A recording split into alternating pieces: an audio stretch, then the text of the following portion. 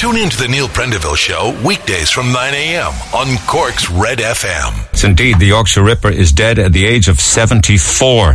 That doesn't make the papers, for it happened overnight. The serial killer Peter Sutcliffe murdered 13 women in a reign of terror during the mid-70s to the early 80s. And he died in jail. Now, backstory to his death, apparently, is he died of COVID. Now, the prison service won't confirm much more than that, apart from until they say the coroner rules on his death. But he was very, very overweight, suffered from diabetes, had all sorts of heart problems, contracted COVID-19 and refused treatment, and is dead at the age of 74. He had a life sentence, the type of life sentence in the UK that means that you never ever come out of prison.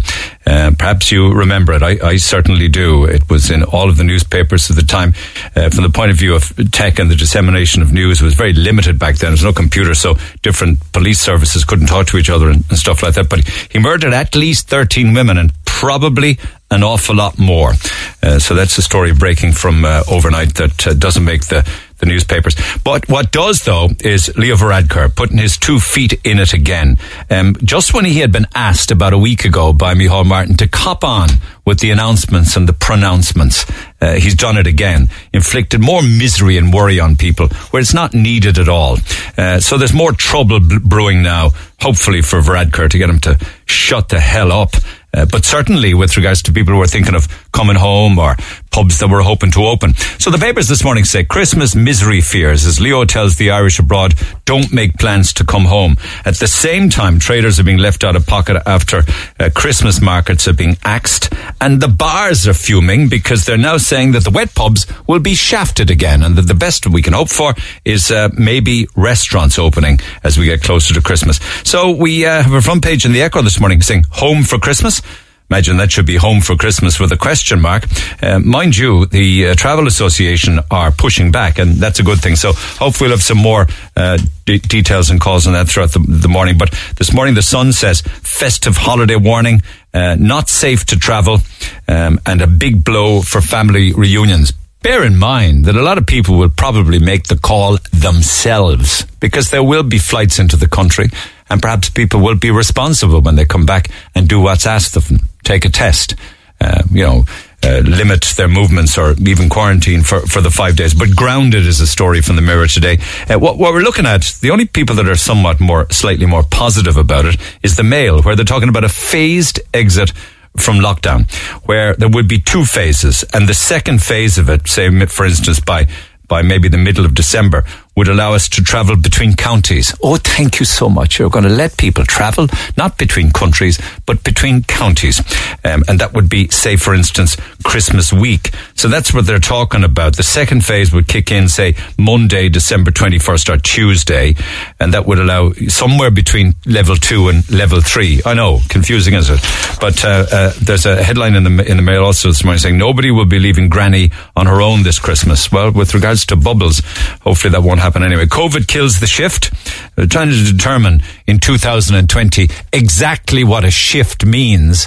Has it changed? Has the terminology or what a shift actually has changed, say from 10 years ago, 20 years ago or 30 years ago? Why am I talking about it? Because they were talking about it in the Shannon this morning, or yesterday, where a Wexford senator, and he's making all of the red tops at the front of the Mirror this morning. Young people are being robbed of getting the shift in nightclubs.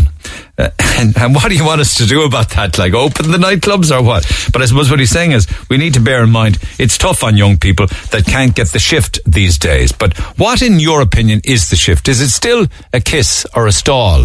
Or is it just kind of like a holding handy jag? Couple of Cork terminology, a bit of Cork terminology there for you. The test centre's opening in Cork and Shannon Airport, where you'll be able to get a test within a few hours. Will cost you €199. Perhaps more on that across the morning. And publicans are back in arms again, livid over this level 5 restrictions that they were hoping would be eased for December, and now, unfortunately, that's looking a little less likely. Never mind the publicans, but their customers. So office parties, that's a no-no this year, according to Tony Hullan. As if you needed to know that. Like, people aren't even gathering in the office, never mind having office parties. And big family get-togethers will not be safe at any time this side of Christmas. Meanwhile, all of the COVID cases, particularly in all electoral areas in Cork, are well down. There are other stories making the papers. Ian Bailey's up in court for ganja. They found cannabis in a tin, and then when they searched the car, they found a couple of rolled up joints. Ian Bailey says that somebody at his market in Skull actually gave him the tin of cannabis. And that nurse that I was telling you about in the UK, it's an awful story. You talk about the Yorkshire Ripper on one hand, and then you talk about this nurse, Lucy Letby, baby nurse, murdered 2 triplets in a 24-hour spree that left 8 babies dead, and 2 of them, 2 triplets were amongst them. Identical brothers Joseph and Eli Gelder were among the 8 ill babies in Neo. All told, it's alleged that she killed 5 boys and 3 girls. I've been telling you about that story early in the week because the court case is ongoing at the moment, and the details of the case are ramping up. Papers also talk today about the Marina Christmas market, or at least the Marina market, which will be spreading festive cheer. It was closed for some time, but it's scheduled to reopen again next month, and they're having a big Christmas event scheduled to go along. So that's a bit of positive news, particularly if they can handle the crowds down there. Yesterday, Douglas Village Shopping Centre reopened. I had walked down there yesterday, bought a few bits and pieces in Tesco and went into Deals and checked out Marks and Spencer's and places like that. But the locals are very happy to see the heart of the village back, and the Echo's got lots of photographs on that. Right now, your electric scooter is technically illegal, although people do ride them. We got one at home, and I kind of, and when no one's watching, I take the e-scooter out and I e-scooter up to the petrol station, buy my papers, and I e-scooter back home again. But apparently by January, we'll all be allowed to do that legally because they're changing the laws on e-scooters. And then Michael Jackson may well be dead. But since his death 11 years ago, have a think as to how much Michael Jackson's estate and his music, even though apparently nobody plays Michael Jackson music on the air anymore. I mean, it's just no, apparently. But his estate and his music has made 1.7 billion euro. So he's got to be top of the dead rich list, doesn't he? That's what his songs raked in 11 years since his death. 1.7 billion euro. This Wild Mountain Thyme movie rolls on. You want to know why? Well, it's because apparently the person that they should speak to before they make Irish movies, the top Irish vocal coach, offered to visit the actors on set in County Mayo to help them, and he was turned down. He was snubbed. And that's why you've got all of this backlash against these god-awful Irish accents in the new movie Wild Mountain Thyme. So I know we have calls on that throughout the course of the morning. And there's a new machine now which apparently is better than coffee to sober you up. Apparently it's a briefcase-like size device.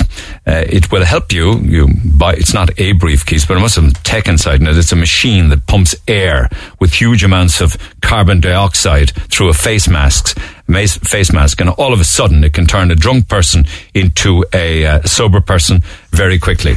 It's modern tech for you, lads. The Neil Prendeville Show. With Tesco. Save time and shop online. Simply log on to tesco.ie. Okay, yesterday morning, just coming off the air, I was hearing of these characters that were going around scamming people with these cheap, crappy knives.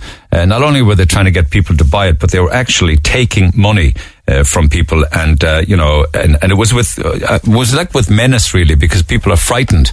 There was a character came upon somebody on a mobility scooter down around Blackrock Castle yesterday, actually physically took the money from his wallet and gave him this crappy box of knives. And then I started to get other calls before I was coming off air at midday yesterday. I just want to return to it this morning because there's all sorts of issues regarding scamming people and theft and fraud that we hear about, and some of it is online, some of it is physical, some involves people calling to your door or what have you. But anyway, this is from yesterday. Padraig, good morning. Morning, Neil. Again. Good, Padraig, some Big Picks Media. What do you know about this? Well, as you were finishing off there yesterday, just happened that someone knocked on my window and tried to enter the van of the advertising screen. I just parked across from Barry's in Douglas at the time. Tried to sell me a few knives, and I was just after listening to you, so I said I'd drop Seamus an email and give him my 2 cents. So you were sitting in your Big Picks Media van, is it? Yeah, the LED billboard just opposite Barry. Ah, okay. Okay, so kind of mobile advert. I gotcha. Yeah, okay. That's the one. Okay. This character rocks up, knocks on the window, is it? Yeah, there was two of them on that side of the footpath. A young fella and maybe a fella in his 40s, 50s. Okay. And just knocked on the window, but he came from my back, so I wasn't aware of who he was or what he had. Then I just put on the window because it could have been some fella looking for a day's work or something. Yeah. So he put his arms in the window after trying to open it, and he had one of them, the white boxes of the Jamie Oliver knives or whatever they're supposed to be.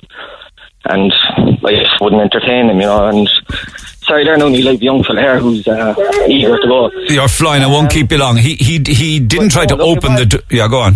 He did, he tried to open the door. Look, I'm young enough, I'm not a big fella, but I wasn't intimidated, but you easily would have been intimidated, if it was someone else, I'd imagine. What did he say? Very determined to do the sale. What did he say? He's just asking, do they want knives, basically, and how much do you have? I'll give it to you for it, And I was like, look, bud, I'm in my van there. In the car, my boss is paying me. I was, at the end of the day, I've nothing on me at the moment. And then he decided to go away. But it was a fairly full-on sales pitch. Very full-on. Yeah, so some people could be intimidated or frightened by this definitely. guy, including the elderly person in the mobility scooter down by Blackrock. You don't know how much money you want or anything, no? No, I wouldn't even entertain that. So, accent? Did you pick up an accent? Was he up the country or anything like that? Was he local? It wasn't a local accent, but I'm not going to stereotype anyone either, Was he Irish or not? Yeah, he was Irish. All right, well, he's okay. I'd say they're from the Cork area, but I wouldn't say they're native Cork people, Okay, so they're getting around. I wonder, is it the same character that's going from place to place, or are they, because he seems to be moving around to lots of different areas quite quickly? Yeah, well, he was on Blackrock earlier.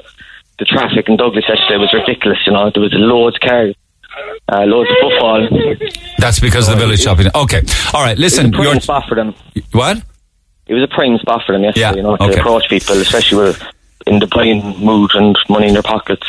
Well, it's intimidation, really, forcing people to give over the money, and some of it involves shock tactics, catch them quick off guard. All right, I'll let you get on, Padraig, because your child there will win this battle of conversation, believe me. I better feed him as well, I suppose. I think that helps. All right. Cheers, Padraig. Best luck, Neil. Good Take care. I was in Blackrock in a car park just this last hour. This is from yesterday's programme. I heard a man saying nothing, just taking money out of another man's wallet. He gave the man this white box and left him. He was trying to sell something. I went to ask the man, was he okay? This was the man in the mobility scooter from yesterday. And the man in the scooter was clearly shocked and said, nah, he caught me. He took my money. I did report it to the guards. Please make people aware of this. He came to my car as well. I can tell you he's one big man. Keep those texts coming and those sightings, because I think there are other texts from different areas as well as that. Can I give a big shout out, please, to a big 70th birthday event today, and that's for our lovely mother, Margaret Geary in Blackrock. Give a big shout out on your show today, Friday the 13th. See, good things do happen on Friday the 13th. People have birthdays. It's her 70th birthday this Sunday. Loves your show, dedicated listener. We're unable to have a party for her, so it would really make her day. Many thanks, kind regards. So happy birthday to Margaret, particularly from Sarah, Amy, Charlie Geary and grandson John. Happy to pass that on. Lines are open to 1-850-104-106. You can text 086-8104-106, and it's an important day for texting because it's a Free Food Friday with Oak Fire Pizza. We have more than one winner of Free Food Friday these days because everything's changed now. Okay, so we have lots of different vouchers and stuff to give away for people, but you need to text who you are and where you are to 086-8104-106, and we have large pizza vouchers to give away at your convenience, and you can redeem them then at Oak Fire Pizza, and they're of course based at different locations, Princess Street in the city, Clonakilty and Bandon. So text who you are and where you are to 086-8104-106. This is the Neil Prendeville Show. Tweet the show at Neil Red FM. 104 to 106 Red FM. Okay, well, people mightn't want to categorize people by virtue of their background. Here's one that actually does clarify it a little bit more. I've been confronted by these characters selling these knives in the Tesco car park in Mallow. I got the registration and I sent it to the guards. They really tried to intimidate an elderly woman. I went over to them, told them to leave her alone. And I can tell you they are travellers dressed in suits, hair gel back, like businessmen. Don't give up my own details, but I did report it to the Gardaí, so it's fairly widespread. Intimidation and shock tactics and catching people by surprise. That's horrible. I mean, that's the lowest of the low. Why would you want to make a living doing things like that?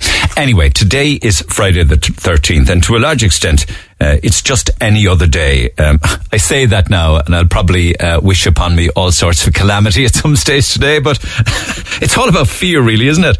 It's all about apprehension, and we have this herd-like mentality when it comes to Friday the 13th. But what about good things that happen on Friday the 13th? I've got some nice prizes across the morning for anybody that can share their own Friday the 13th experience. I mean, I'll take the calamitous ones all day long, don't get me wrong, but a good mix of stuff would be handy. Text 0868 104 106. It's been widely accepted that Friday the 13th brings bad luck. Any truth in our fears? Any strange encounters when it comes to the day? There's more than once a year, actually, that we get Friday the 13th, so they're a right bloody nuisance, I can tell you. Anyway, that didn't seem to intimidate Sarah. Sarah, good morning. Good morning, Neil. How are you? I'm good, because thank you for coming on. Fair play to you. This was back in March, wasn't it?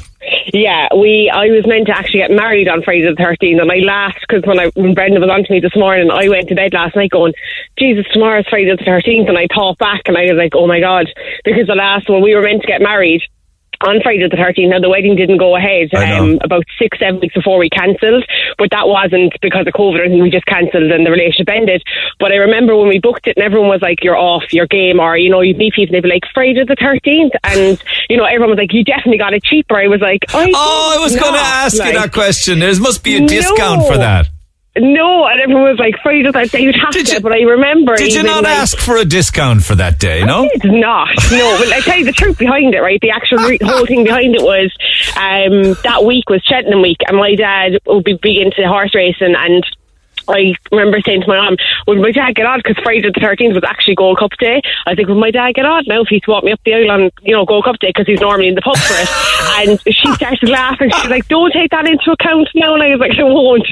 And then, sure, it didn't happen anyway, so it made no difference. But look, to be fair, I remember when it was cancelled, everyone was like, but sure, what did you expect? Friday the 13th? Come on, Sarah. And, you know, taking the mickey out of it and stuff. Like, but sure, I don't know, was it a case of conspiracy or was it just the way it happened? But if we had gone ahead, like if the whole thing, like if everything was plain sailing and it went ahead, like that day was the day the restrictions were first put in, you know, like we got 2 days notice of when the restrictions were going to be put in. Yeah. So the day, like if I had gone ahead with it, we'd just say things worked out. Like I would have had to cut the list like from 240 down to 100 because they had capped at 100 that week. I know. They were happy days when you think of the 25 now. 100 is a big crowd back then. It is, yeah. So Friday the 13th. You never gave it a second thought. I'll get married on that day. I don't care. It's just another day. You know what? As I said, it was like that was a kind of a significant week anyway. At the time clearly, but it was a significant time, and I was like, look, we'll just go with it. And I would be kind of, I'd be fun enough. I'd be like, what could go wrong? Like, hindsight's great, and like, you know what I mean? Come back. At a wedding, numerous things could go wrong.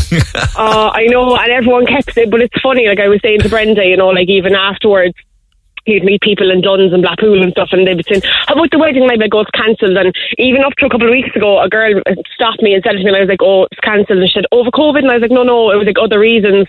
And then she's like, but sure, Friday the 13th, what did you expect? Like, she was surely going to go. And I was like, God, drew it on I draw these things on myself anyway, like, but it was funny now. Funny to look back now. It wasn't at the time, but now it's great to look back. Well, I would have loved if you'd gone ahead with it on Friday the 13th, just to see if you managed to get through it safely. But that's for another day. Get up the aisle now, never mind getting this far.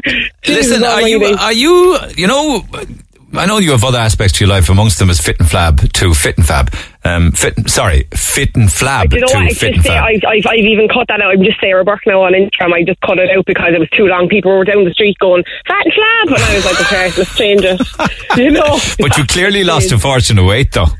Yeah, look, I lost nearly 8 stone. I'm up a stone now in the last year, but as I say, I keep saying to people, it's a mix of what had happened and everything else. But I've maintained through 2 lockdowns, like so. Good for you, and you'll get that down again. So the extra stone has nothing to do with potato pies, no? Oh no, come here, I was laughing the other day when you were on air and you'd on the lads with, from the chipper about the pies, and I had done up a Slimmer's pie, like a Slimmer's cheese and onion pie, and it's actually on my Instagram, and I couldn't stop laughing because when you were talking about it I was like, don't mind that, they need to talk about the Slimmer version. But like the amount of people, Neil, like that have been on to me about these pies are like, it's divine, it's like the chipper but it's healthy, like completely and utterly healthy. Well, let me spend 60 seconds on this. Has it got potato on it? It's got potato, it's got cheese, and it's got onion. And do you deep fry it?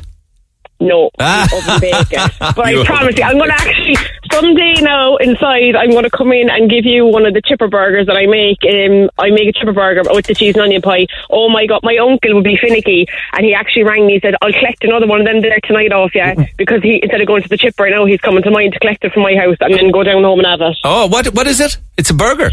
It's a chip, yeah. I've made like the Son of a Bun Fair place, and they come up with fantastic burgers. But obviously, when I'm trying to slim down, it's the hardest choice, like to go in and have burgers or eat out and stuff. So I came up, I remade their version of the burger basically on a Slimmer's version. But anyone that has ever had it is like, oh my God, you just don't feel, you know, the kind of way like that if you're eating chippers and all that kind of stuff. You can kind of, after a while, you kind of feel a bit sluggish from it. So it's a healthy version. Yeah, but it's kind of worth it as a treat every now and then, though, isn't it? Well, yeah, like I'd have it once a week. I'd have it once. Oh, the chipper. Oh, jeez, I love the chipper. As I said, I might be a Slim and World consultant, but to the day I die, I love my food. Well, okay, I'll try that whenever you're ready. But I have to tell you, in spite of you laughing and scoffing at me, right, I have managed to sort out every single part of that hamper that is going to the UK, to Surrey. Okay. I've got every single part of it. I have got the spiced beef organised. I have got the cheese and onion crisps organised. I even have the turkey and stuffing crisps organised. I also have the marshmallows, the chocolate marshmallows organised. What else was I supposed to do? And I have the potato pies on hold from Murphy's Chipper. So I'm ready to go. It's just too early to send it to the UK now because the chipper, the potato pies wouldn't last. So I'm all ready. Seamus Whelan pulled it all together, in fairness to him. So it's going to be one happy family in the UK, or one happy daddy in the UK. Am I forgetting anything? That was all that we're looking for, wasn't it? Was there more? I think that was it. There were a few Slim and World bars there. Wouldn't go straight as well. I'd throw them in. Be my guest. Why not? I'm assuming Tom Durkin's box is big enough to put all this stuff in, but bring it in. Anyway. All right, come back to me with your slimming burger then, all right? We'll talk again. I will, Neil. Thanks a million. All right, Sarah, cheers. You too. Bye. Bernadette, good morning. Good morning, Neil. That's incredible. Is there a wedding today? There is. My sister Claire is getting married today. Claire O'Brien is getting married to Gary Murphy. From Cork, where there's 25 of us heading to Milton today for Claire's wedding. I'll be darned. On Friday the 13th. The 13th. I know. When she told us she was getting married, we were all excited at the start of the year, before COVID. So there was 100 of us to go, and then COVID put a stop to that, and we were down to 50, and now with the other lockdown, she was down to 25, and we were saying, is she going to cancel it? What is going to happen? But no, they're going ahead with it today, and they have a little girl, Lucy, and she's their flower girl today. So we're all excited today. Now, I hope it'll be a great day for them because, you know, they put so much effort into it and so much organisation, but we're going to make it the best day we can for Claire and talk to me about how the day is going to go. Is there a church part of it? No, they're getting married in Milton Park. It's all happening in the hotel Park. Yeah. And there's going to be, like I said, 25 of us. They're getting married there. And who are the 25? All close family, or what's the deal? Just sisters and partners, and okay. Our mother and father, God rest their soul, are in heaven, and Gary's mother and father, and just sisters and partners, and like Claire's family are a big family, and we're very close, and we love if there's something happening that we'd all go to. I know, and so I have to say, they have to make the tough decision to cut people back, but everybody's so understanding. So we have a wedding today on Friday the 13th. And tell me about getting the old hair done or the nails or... Oh, she's doing that herself. Now, I've done a DIY job on my fake tan, but it's a different story. And I'm sure it's fine. She's doing all that herself. We just took it all on board, and we're just... So there will be 25 of you that will then sit down to a meal. Like there'll be no music or band or nothing. 5 tables. She's there, Claire and Gary, and their witnesses are going to be kind of in the middle, and the 4 tables then will be around them. She's having no tap table, and she just wants us all to be, nice and cozy and amongst each other, Nice and cozy. I just hope it'll be just a magical day for them, because they truly deserve it, because believe it or believe it not, Gary's only out of hospital since Tuesday. He was in hospital for over a week. Now, we don't know whether he was trying to plan to get away, but look, we got him back on track. And, you didn't catch him at Cork Airport or anything like No. He's a willing participant. He left us in an ambulance, and I said, "This is it. Now he's gone. He's not coming back." But no, he came back. He turned around and he came back. Delighted. Yeah, all right. So we're looking forward to our day today, and on behalf of myself and all my sisters and my brother, we just wish them nothing but the best of luck today. All right. Because they're amazing. They're an amazing couple, and they're amazing to their children, and we're just so proud of them. Well said. Thanks, Bernadette. Enjoy the day today. Our sister Claire, who marries Gary at Middleton Park Hotel on Friday the 13th. Steph, good morning. Good morning. There are other people getting married. You are, and I've even more than... actually, no, it's friends of yours are getting married today. Who are they? Sinead and Esther are getting married in about an hour. No, just move around a little bit there, because you're breaking up a little bit. It's a bit muffled. Yeah. So Can you hear me now? Sinead and Esther are getting married today. Where? In the Vision Centre in North Main Street. Oh, what a fantastic spot to get married. Yeah, it's going to be beautiful. Oh my God. I mean, have they changed the Vision Centre around to facilitate them, or they did a bit of decorations? They have done their own decorations and stuff like that. I know they have been planning for a long time. And they were supposed to be getting married on the 13th of June. But obviously, with the restrictions in, they couldn't. So they're not at all bothered by Friday the 13th either? No, they're 2 very awesome, amazing individuals. And I don't even think Friday the 13th phases them. I think they're actually quite excited. That's an amazing place to be, because no matter how much I laugh or mock Friday the 13th, way down in the dark recesses of your brain, you still have this worry and fear that, well, it's got to be Friday the 13th for a reason. Yeah. You know what I mean? Well, in saying that, my birthday is on the 13th of December, and it does fall on a Friday occasionally. So nothing you can do about that. Experiences of Friday the 13th. So. Good ones or bad? Good. All good. Really? Yeah. Any spring to mind? Don't mean to put you on the spot. Just any kind of birthday I've celebrated on a Friday the 13th. There's never been a problem? No, it's just been fun. After the Vision Centre nuptials, are they going up to the old jail for photographs, is it? They are indeed, yeah. So they're going to have their professional photos up in the old jail then. Inside it or outside? Outside, I believe. That's a fantastic backdrop. And then are you guys going anywhere? Is there a dinner or a party? No, because it was originally planned for quite a large crowd, and it was very difficult for them to whittle it down to the 25. So it's been they have large families, and the fact that they included some friends as well, they made some serious choices, and I've nothing but love and respect for them, because they've had so many ups and downs with it. Even before COVID, their venues are being cancelled for the afters and stuff, and they just kept going, you know, and they kept picking themselves up and be like, it's fine. And the most important thing for them today is that they get to say I do. They've been waiting a while now. Well, they've waited long enough. Get it done today, in spite of it. Oh, they're excited. In spite of the date and the day, get it done. And good luck to both of them. Lovely story. Thanks, Steph, on behalf of your friends Sinead and Esther. Take care. Text 0868 104 106, Friday the 13th. There's a load of people getting married today. Loads.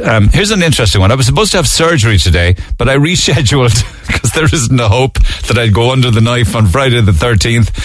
Love the show, says Mary. Well, it wouldn't really be a problem for you, but it would be maybe for the surgeon as to how suspicious he was or she was with regards to the date, slip of a knife or something. Anyway, I don't mean to freak you out. Back after the break. Text the Neil Prendeville Show now. 086-8104-106. Red FM. Bad day. Somebody got €150 fine Friday the 13th. I'm looking for help. Maybe you're listening. I got a litter fine for €150. What an awful thing to come in the door on Friday the 13th. Litter fine, $150. I was putting clothes into a clothes bank, but I could not fit the second bag in, so I placed it next to the unit. The unit had no visible sign to say it's a littering offence.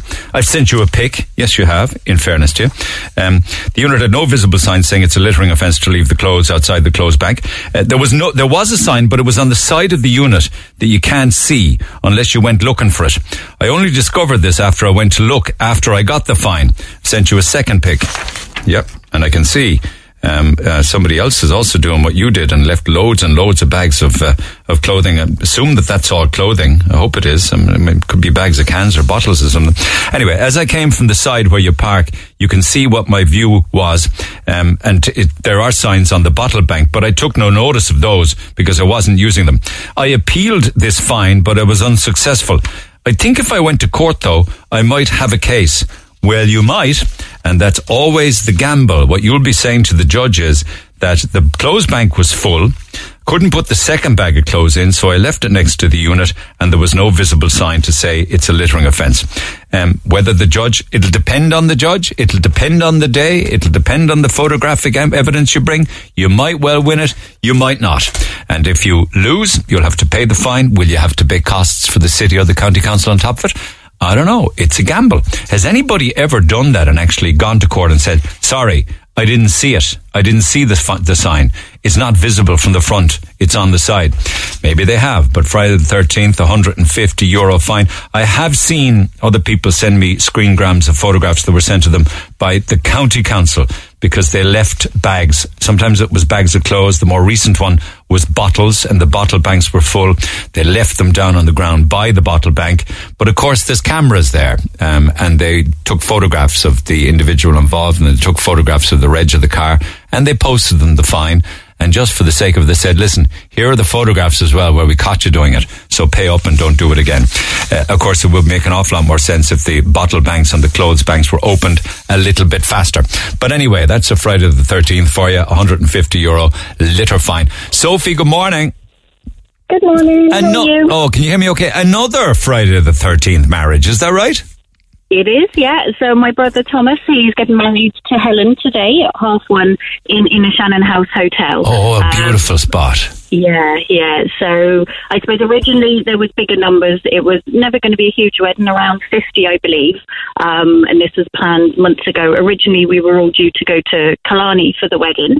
But due to restrictions, it was cancelled, then back on and cancelled and rescheduled. And they were very lucky last minute to get in a Shannon House Hotel. So the ceremony is happening in the hotel today. And then we're staying for a meal and celebrations afterwards. And also, the grounds are just gorgeous. Yeah. They really are. I believe. I've never been. So have you never been? Fingers crossed. Never been. Fingers crossed. The rain stays away. We have blue sky. Well, let me tell you, the grounds in the Shannon House Hotel are absolutely second to none. You're on a much better bet there than Killarney. No disrespect to our Kerry cousins. And on top of that, the food in the Shannon House Hotel is fabulous.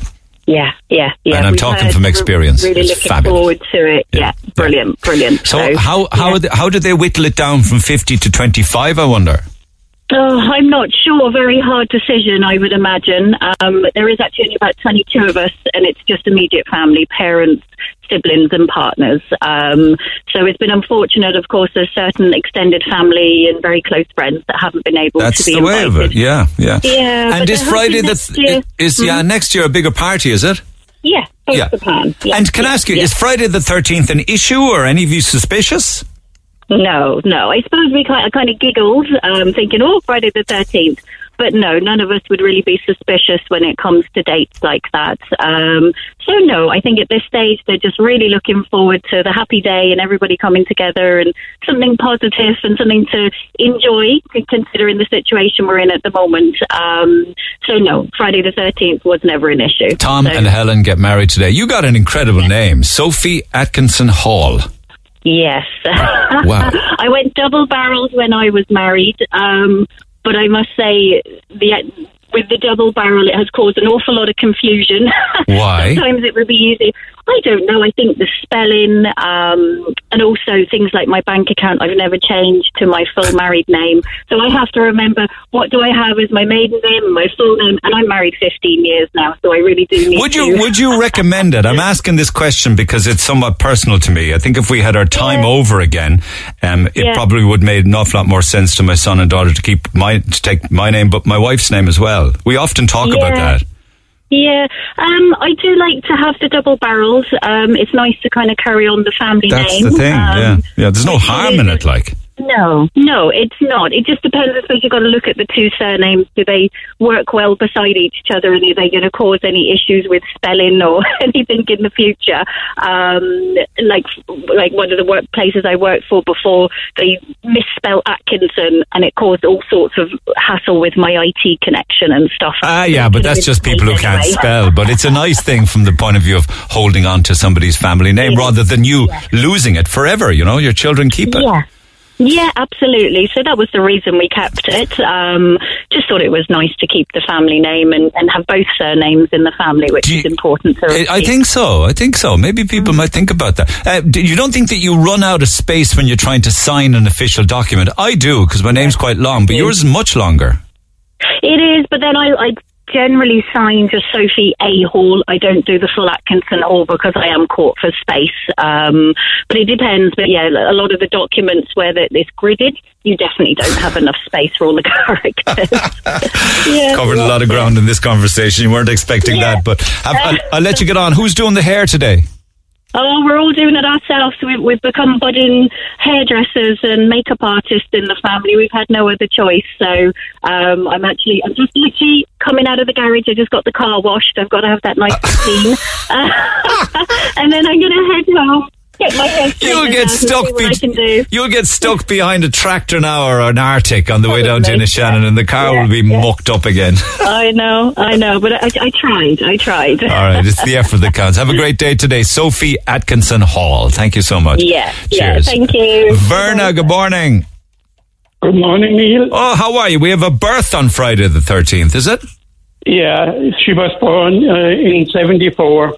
On Friday the 13th, exciting day. Yeah. This is in Germany, I believe, wasn't it? Yeah, it was. Yeah. On a very snowy day. Oh, we had snow on that day. It was unbelievable. We didn't have that much snow for years before that and after that as well. I mean, it was unreal. So when your wife went into labour on that day, Angela, the snow was a foot or 2 feet high, and she's in labour, and you're trying to get her to the hospital, is it? Yeah, in the car, and it was unreal going from where we lived to the hospital. It was a good bit away, you see. So the snow on the road, and it was some journey that night or that afternoon. And it's lovely to think back. You know what I mean? It was Friday the 13th. It was never a bad day for us, really. And were you aware of it being Friday the 13th upon that snowy day? Oh, of course. I mean, she was pregnant. I mean, wouldn't you be aware that? No, but I'm just wondering, did you know it was Friday the 13th and you're trying to drive in 2 feet of snow to the hospital? No, not at all. It wasn't in my head at all. Was it your first child? No, yeah, it was Alexandra was my first child, our first child, yeah. Super. And Christian was the second now, and we have two, a pair, and we're very happy with them. And Friday the 13th was your birth, was 1974. Have any of the birthdays fallen on a Friday the 13th? Well, there was a few, I would say. I can't remember now. I mean, I would have to lie if I say 3 or 4. But you won't ever forget it because it was the date that your daughter was born. Lovely story. Yeah. Okay. Yeah, and did you move here then many years later, was it? Yeah, I was in the German army, and I finished the German army after 8 years in 1980. So there was only one thing to do. We left Germany to come over here, bought a house, and we stayed until 1987. And I was on the supply boats to the oil rigs as a cook, and the dollar went down, so there was no more drilling for oil. Yes. So we went back to Germany then until 2001, and came back then, and we're here since. And I mean, I'm retired now, and Angela is nearly retired. And we will stay now. I mean, we have a house here, and Are you in West Cork, Verna? No, we're down in Cove. Okay. And why did you pick Ireland? You just fell in love with it, or you just visited and fell in love? No, Angela is Irish. Angela is from Cove. That'll do it. So you moved to Angela's homestead. Yeah. So you were on the oil rigs as a chef. That must have been tough work in very bad weather, was it? Well, I had good days and I had bad days. I mean, it was a fantastic job. I mean, I was on for 4 weeks and was off for 4 weeks, you see. I worked 6 months in the year, if you like to see it like that, you know.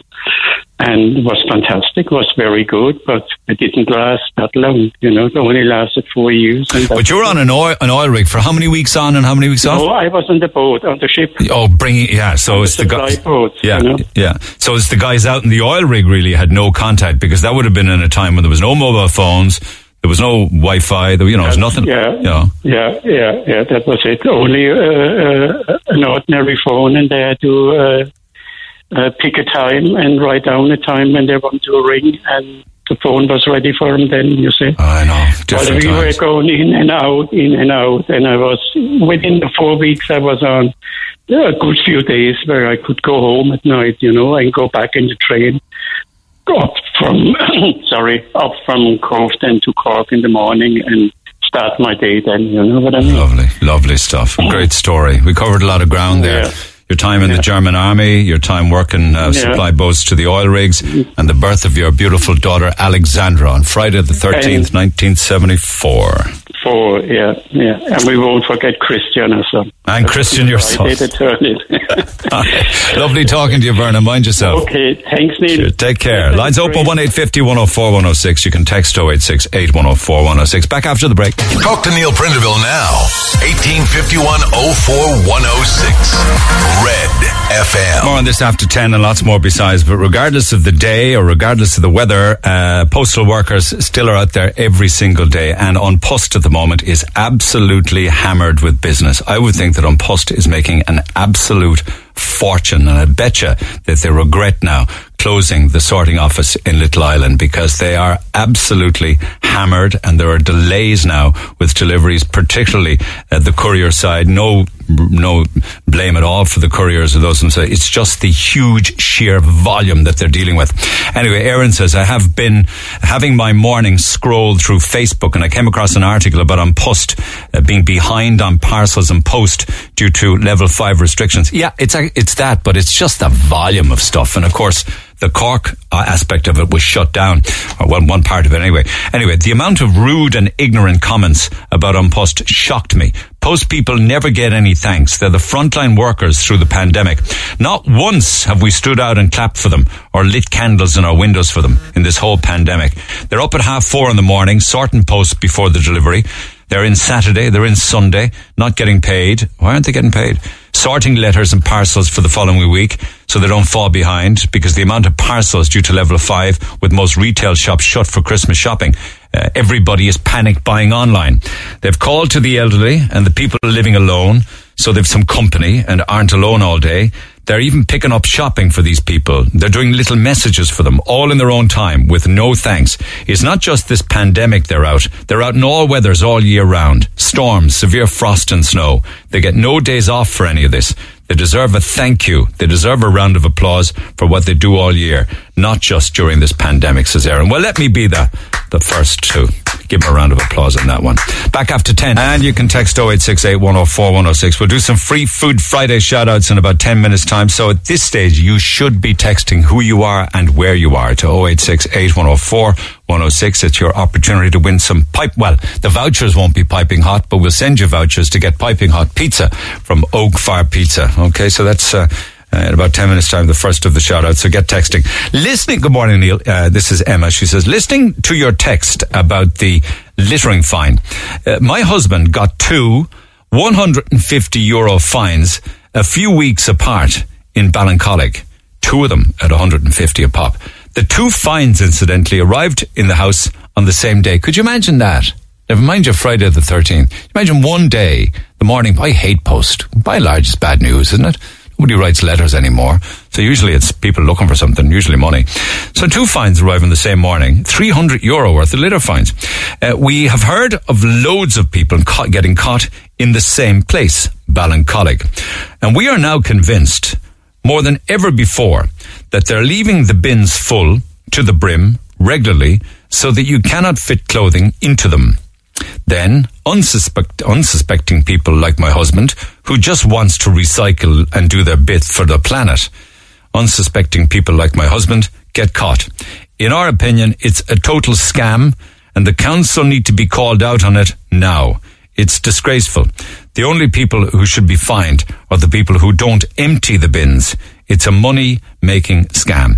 I feel your pain. I mean, I have on a number of occasions. I mean, the last time this happened to me was way earlier in the year when you could drive around and travel around. But I remember trying to recycle down in Douglas, not being able to. Everything was just absolutely full. I like to give to Vincent and Paul as often as I can. They were full. The ones next to were full. The next to were full as well. And I think the only place that I could eventually find somewhere that was actually, you were able to just about squeeze anything in, was in a recycling centre in Glen Bay. Would you believe it? In Glen Bay. I mean, that's how bad it can be sometimes. Anyway, is it a scam? Do you agree? Text 0868 104 106. Happy birthday to Betty O'Leary in Waterloo, who said, I'm pension age today. That's a good one. A pension birthday. That's from her daughter, Deirdre, Linda, and all of the family. And Michael O'Sullivan in Dublin Hill's 50 today. And Anne and Gus O'Connor were in touch through everything he's been through, lost during lockdown, and everything. He deserves a big shout out and happy birthday wishes for today. 50 today on Friday the 13th, but I'm sure it'll be a great day for you. Morning, Neil. I'm a postman, and I wouldn't like it if people were clapping as I went to work. I would find it a bit cringy. Well, I clapped there just before 10 o'clock. I can't take it back, but I know what you mean. I mean, I'd be absolutely mortified if I was a postman or a postwoman and I was walking along with the post and somebody come out to the front door. Thank you. You'd be absolutely mortified. I'd be raging for you. It's raging for you. Anyway, enough of me. Carol, good morning. Good morning. Friday the 13th is your favourite day. Pourquoi? It certainly is. I was married on Friday the 13th back in 1997. Any disaster on the day? Absolutely none. It was the best day ever. Anybody try and talk you out of it?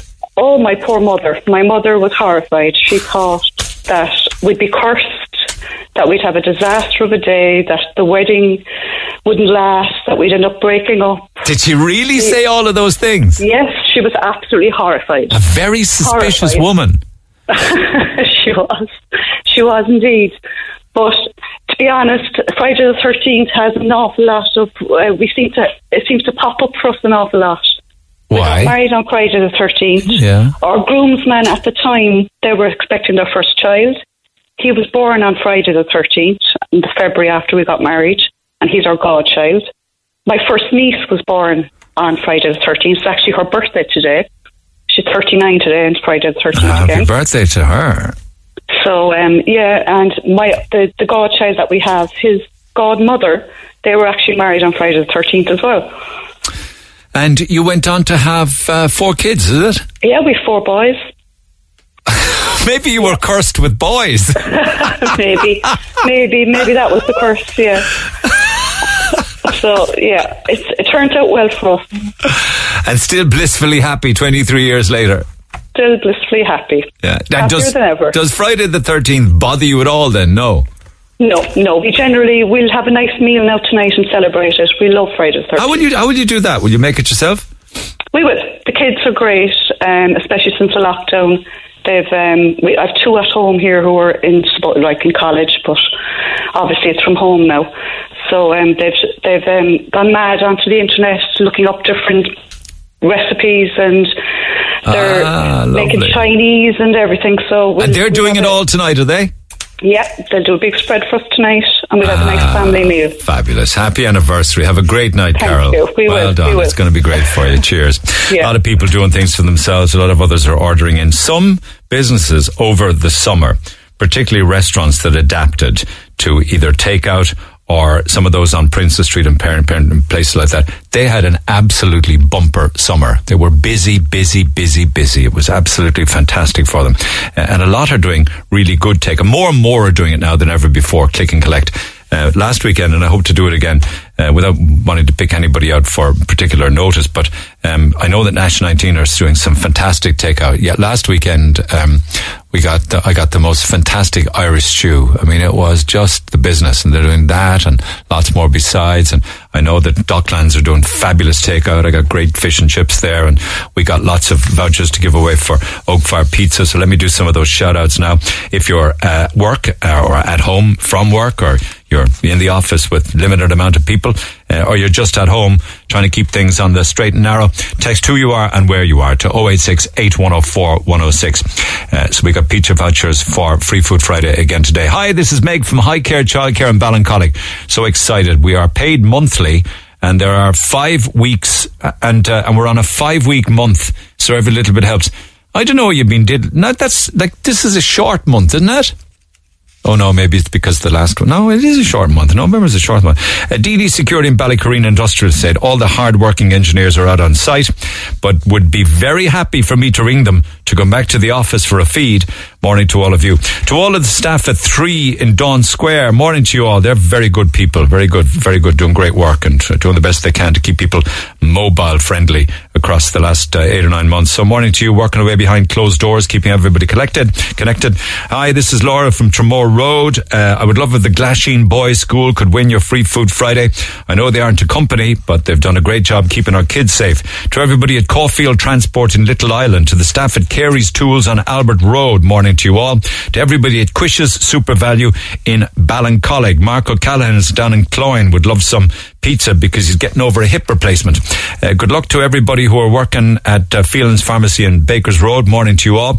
To Emily, whose 6th birthday is Saturday, and Noelle, my wife's, is the following Saturday. We're going to have a double party. Pizza would help. To everybody at J Bar to Travel in Bandon. Everyone at the Lee Clinic, Seabridge and Little Island. To everybody O'Connell's Butchers in the Loch, great company. Everybody at Walsh's Pharmacy on Shandon Street. Just a few more. Kevin Condon Financial Brokers in Blackpool would love Free Food Friday. West Building Products in Carrigaline. To the clerical staff at Anglesey Street Garda Station.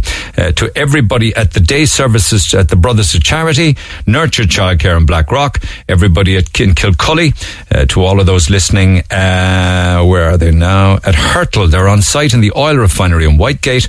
To all of the girls at Cheeky Cherubs and Sheehan's Butchers in Glanmire. I'll do some more shout outs. Keep the text coming. Text 086 8104 106 who you are and where you are. Paddy says, I know you're talking about Friday the 13th, but it can't have been a bad day after all because Peter Sutcliffe is dead. Call the Neil Prendeville Show now. 1850 104 106. Red FM. A funny conversation earlier on then with Friday the 13th that we got talking about, women who get married keeping their own name, their own maiden name rather than taking their husband's name. I think it's a damn good idea, incidentally. What happens when a couple with 2 double-barrel names get married and both keep their names and so on and so on and so on? Is it a fact that their names get longer and longer? Well, no, actually. If you sit down in a dark room long enough and think that through, that wouldn't happen. But what could happen, say, for instance, is if, like, take in my own situation, right? So I'm Neil Prendeville. My wife is Paula Lenihan. My daughter is Kathy. So she is Kathy Prendeville. But it wouldn't stop. You couldn't, it wouldn't be, beyond the bounds of possibility that instead of taking a second name, as in, say, Kathy Eileen, as it happens, or whatever it could be in your own scenario, it could be Kathy Lenihan Prendeville. Do you know what I mean? It would be maybe not as a surname, take another name, then they'd still take extra names for communion, I think, and some people take a third, that it could be that instead, just to keep your mother's name as part of your life, because you are part of her life. So that's the only reason I was suggesting I think it's a good idea. Maybe other people are doing it. I imagine they probably are. Anyway, where did Friday the 13th come from anyway, lads? I bet it goes way, way back in the day. We were looking at that earlier on this morning, and I'll come and revisit that as to where we came up with that, or the whole idea of Halloween and what have you. Like, what I found out actually with regards to Halloween recently was that originally, Halloween started in America, I'm told. It was when the Irish went to America. We brought it with us as a tradition. And apparently, we never used pumpkins here in Ireland for Halloween until we started to go over to America and immigrated and stuff like that. Because in Ireland, it was turnips, apparently. And people hollowed out the inside of a turnip. So it went on longer than, this whole pumpkin. The pumpkin thing then came from America, and turnips then in Ireland got sidelined, which is unfortunate because that was our own tradition at the time. Anyway, I just mentioned that. Let me get back to my phone lines for the day that's it. I mean, did anybody get a tax rebate on Friday the 13th? Did anybody get a cancer all clear on Friday the 13th? Did anybody get their divorce papers in the post on Friday the 13th? Like, happy stories and happy events. An awful lot of people got married on Friday the 13th, and many people had children on that date. Anyway, I love this because there's a bit of a twist to this story. Josephine, good morning. Good morning. How's yourself and Martin Deneen? Not too bad. But he's warm and you're not, is it? I'm back warming up now, all right, I'm heading in. All right, so you love this day because you got married on Friday the 13th. Yeah, 23 years ago. No mishaps on the day, no apprehension, nobody trying to talk you out of it? No, there's no talking out of it. The only mishap was there was a blackout, there was a power shortage after the first dance. That's bad enough. The power went out. So people just were in great form. They were all chatting and singing, whatever. But my brother Seamus got up and started dancing and, get people going, and we had a great night. But the power came back on about 20 minutes later. That's nothing, 20 minutes. I thought you had the rest of the wedding candlelight. That would have been all right too. It would have been romantic, all right. Yeah, okay. And your son was born on Friday the 13th? Yeah, Friday 13th, 19 years ago, and he's a great lad. Ronan. Great lad, yeah. So ne'er a bother for you. But what thank you for that, but I'm very interested in is, Martin Deneen is sitting in his warm office while you're out farming. Does that seem fair to you? Wouldn't change it. So you're the farmer and he's the office worker, is it? Well, I'm retiring from farming, but yeah, he's the worker. He works very hard. Oh, I'm not disputing that, but tell me a little bit about the farm. Whose farm is it? It was his parents' farm, and Martin, they passed down to Martin. It's a beef farm. So is it a tough job? It can be. Calving season can be very tough. Early mornings, like, you're on beck and call all of the time. It's not a 9 to 5, like. No, farm with animals, it's not. Definitely not. In all weather? Have you done that all your life? Oh, God, no. No, I knew into farming. Well, I never wasn't brought up in the farm or anything. I just got thrown into it. And how did you learn? Just got on with it, just no choice. Trial and error. Yes, very much trial and error. Yeah. All right. Well, at least you're in out of it for a while taking this call anyway, which is something. And I'm going to do the lotto after, and it's my lucky day. Friday the 13th is always your lucky day. Well, you got married on it, you had a son on it. Why not win the lotto on it? You never know. You never know, girl. Okay, mind yourself and good luck on the farm. Stay safe. Okay. Bye. Cheers. Take care. Michael. Neil, how are we doing? I'm good. Now, what have I got here with you? Things are coming in so fast here, it's hard to keep up. You think it's a load of hype, is it? Not so much that it's a load of hype, but I just think it's whatever way you want to look at it, and whatever way you want to take something from it. Another Friday the 13th marriage here with you, I believe, is it? Yeah, back in 2012. Okay, all right. Tell me the story. So we were going to get married in Ballyseedy Castle back in Tralee, and when we looked at it, we were hoping to get married in July. But then the big thing for us was the music that we wanted to look at. So we looked at a band called the Marvels. And unfortunately, we looked at it. The only date they actually had available within the year was Friday the 13th of April.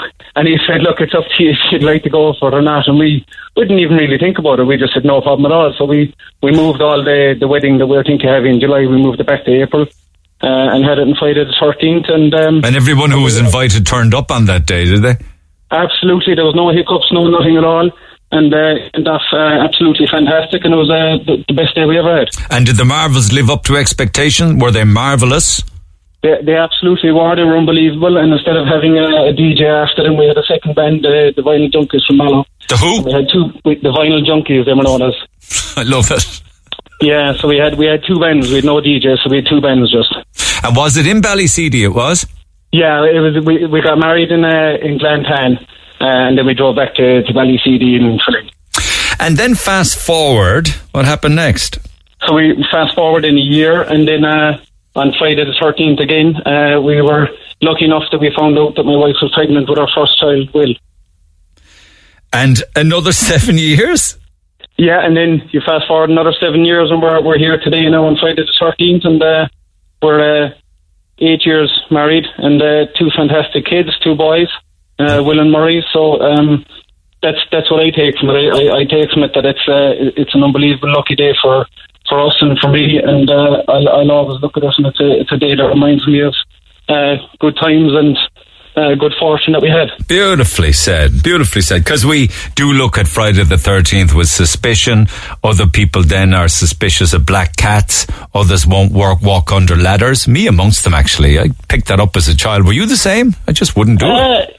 Yeah, not so much. I suppose you kind of hear a lot of the hype and stuff with it, but I suppose from the kind of good fortune things that I've had, I think it's a day that you gotta look at, and it's whatever way you decide to look at it. You're right. That's the more positive, optimistic, healthy way of looking at it. Whereas I would look at it, I'd refuse to walk under a ladder. I'd walk around and get hit by a car, you know?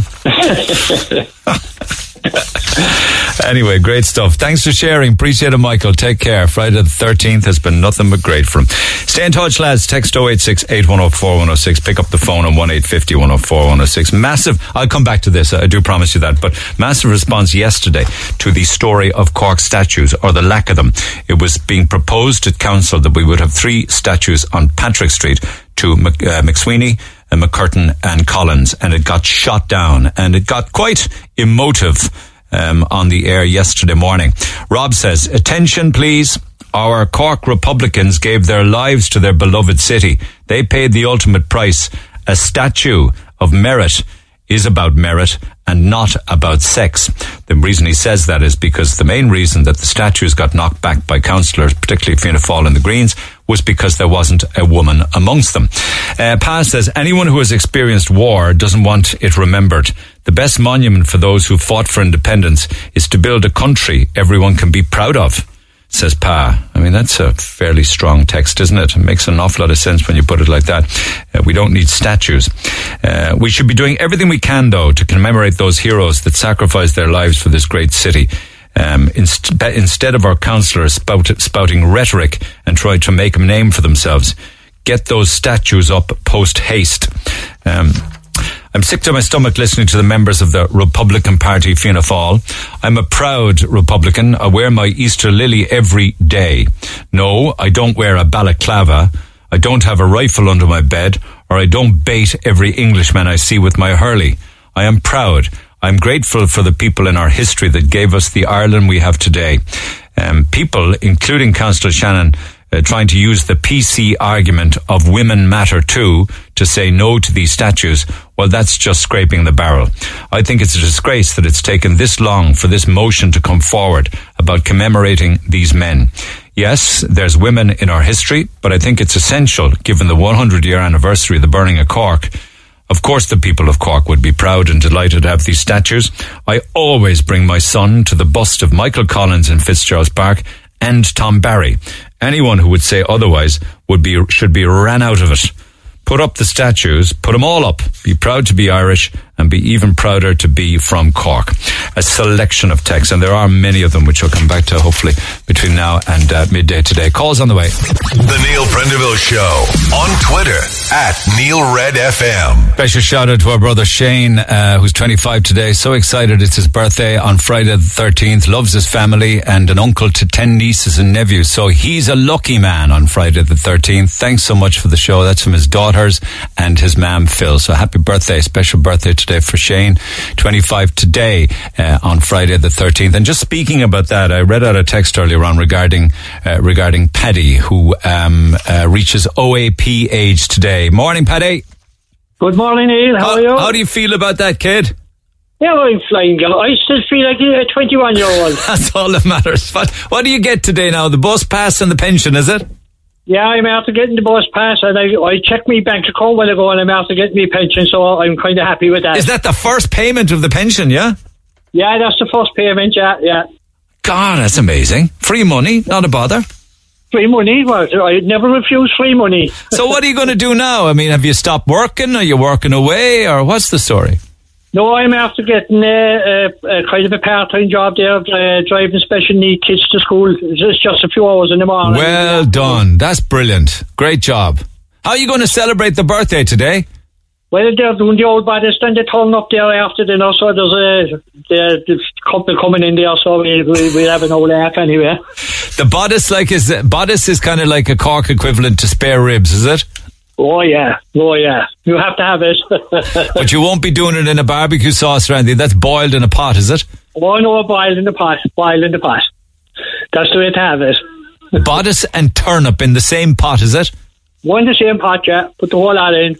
And is that your birthday request, bodice and turnip? Oh, I love it. So she took it on herself to do that for me. Down to the English market, is it? Oh yes, she's a great bit of stuff. She knows what I like. Bodice and turnip, because you turn 60. What do you do? Just turning 66, isn't it?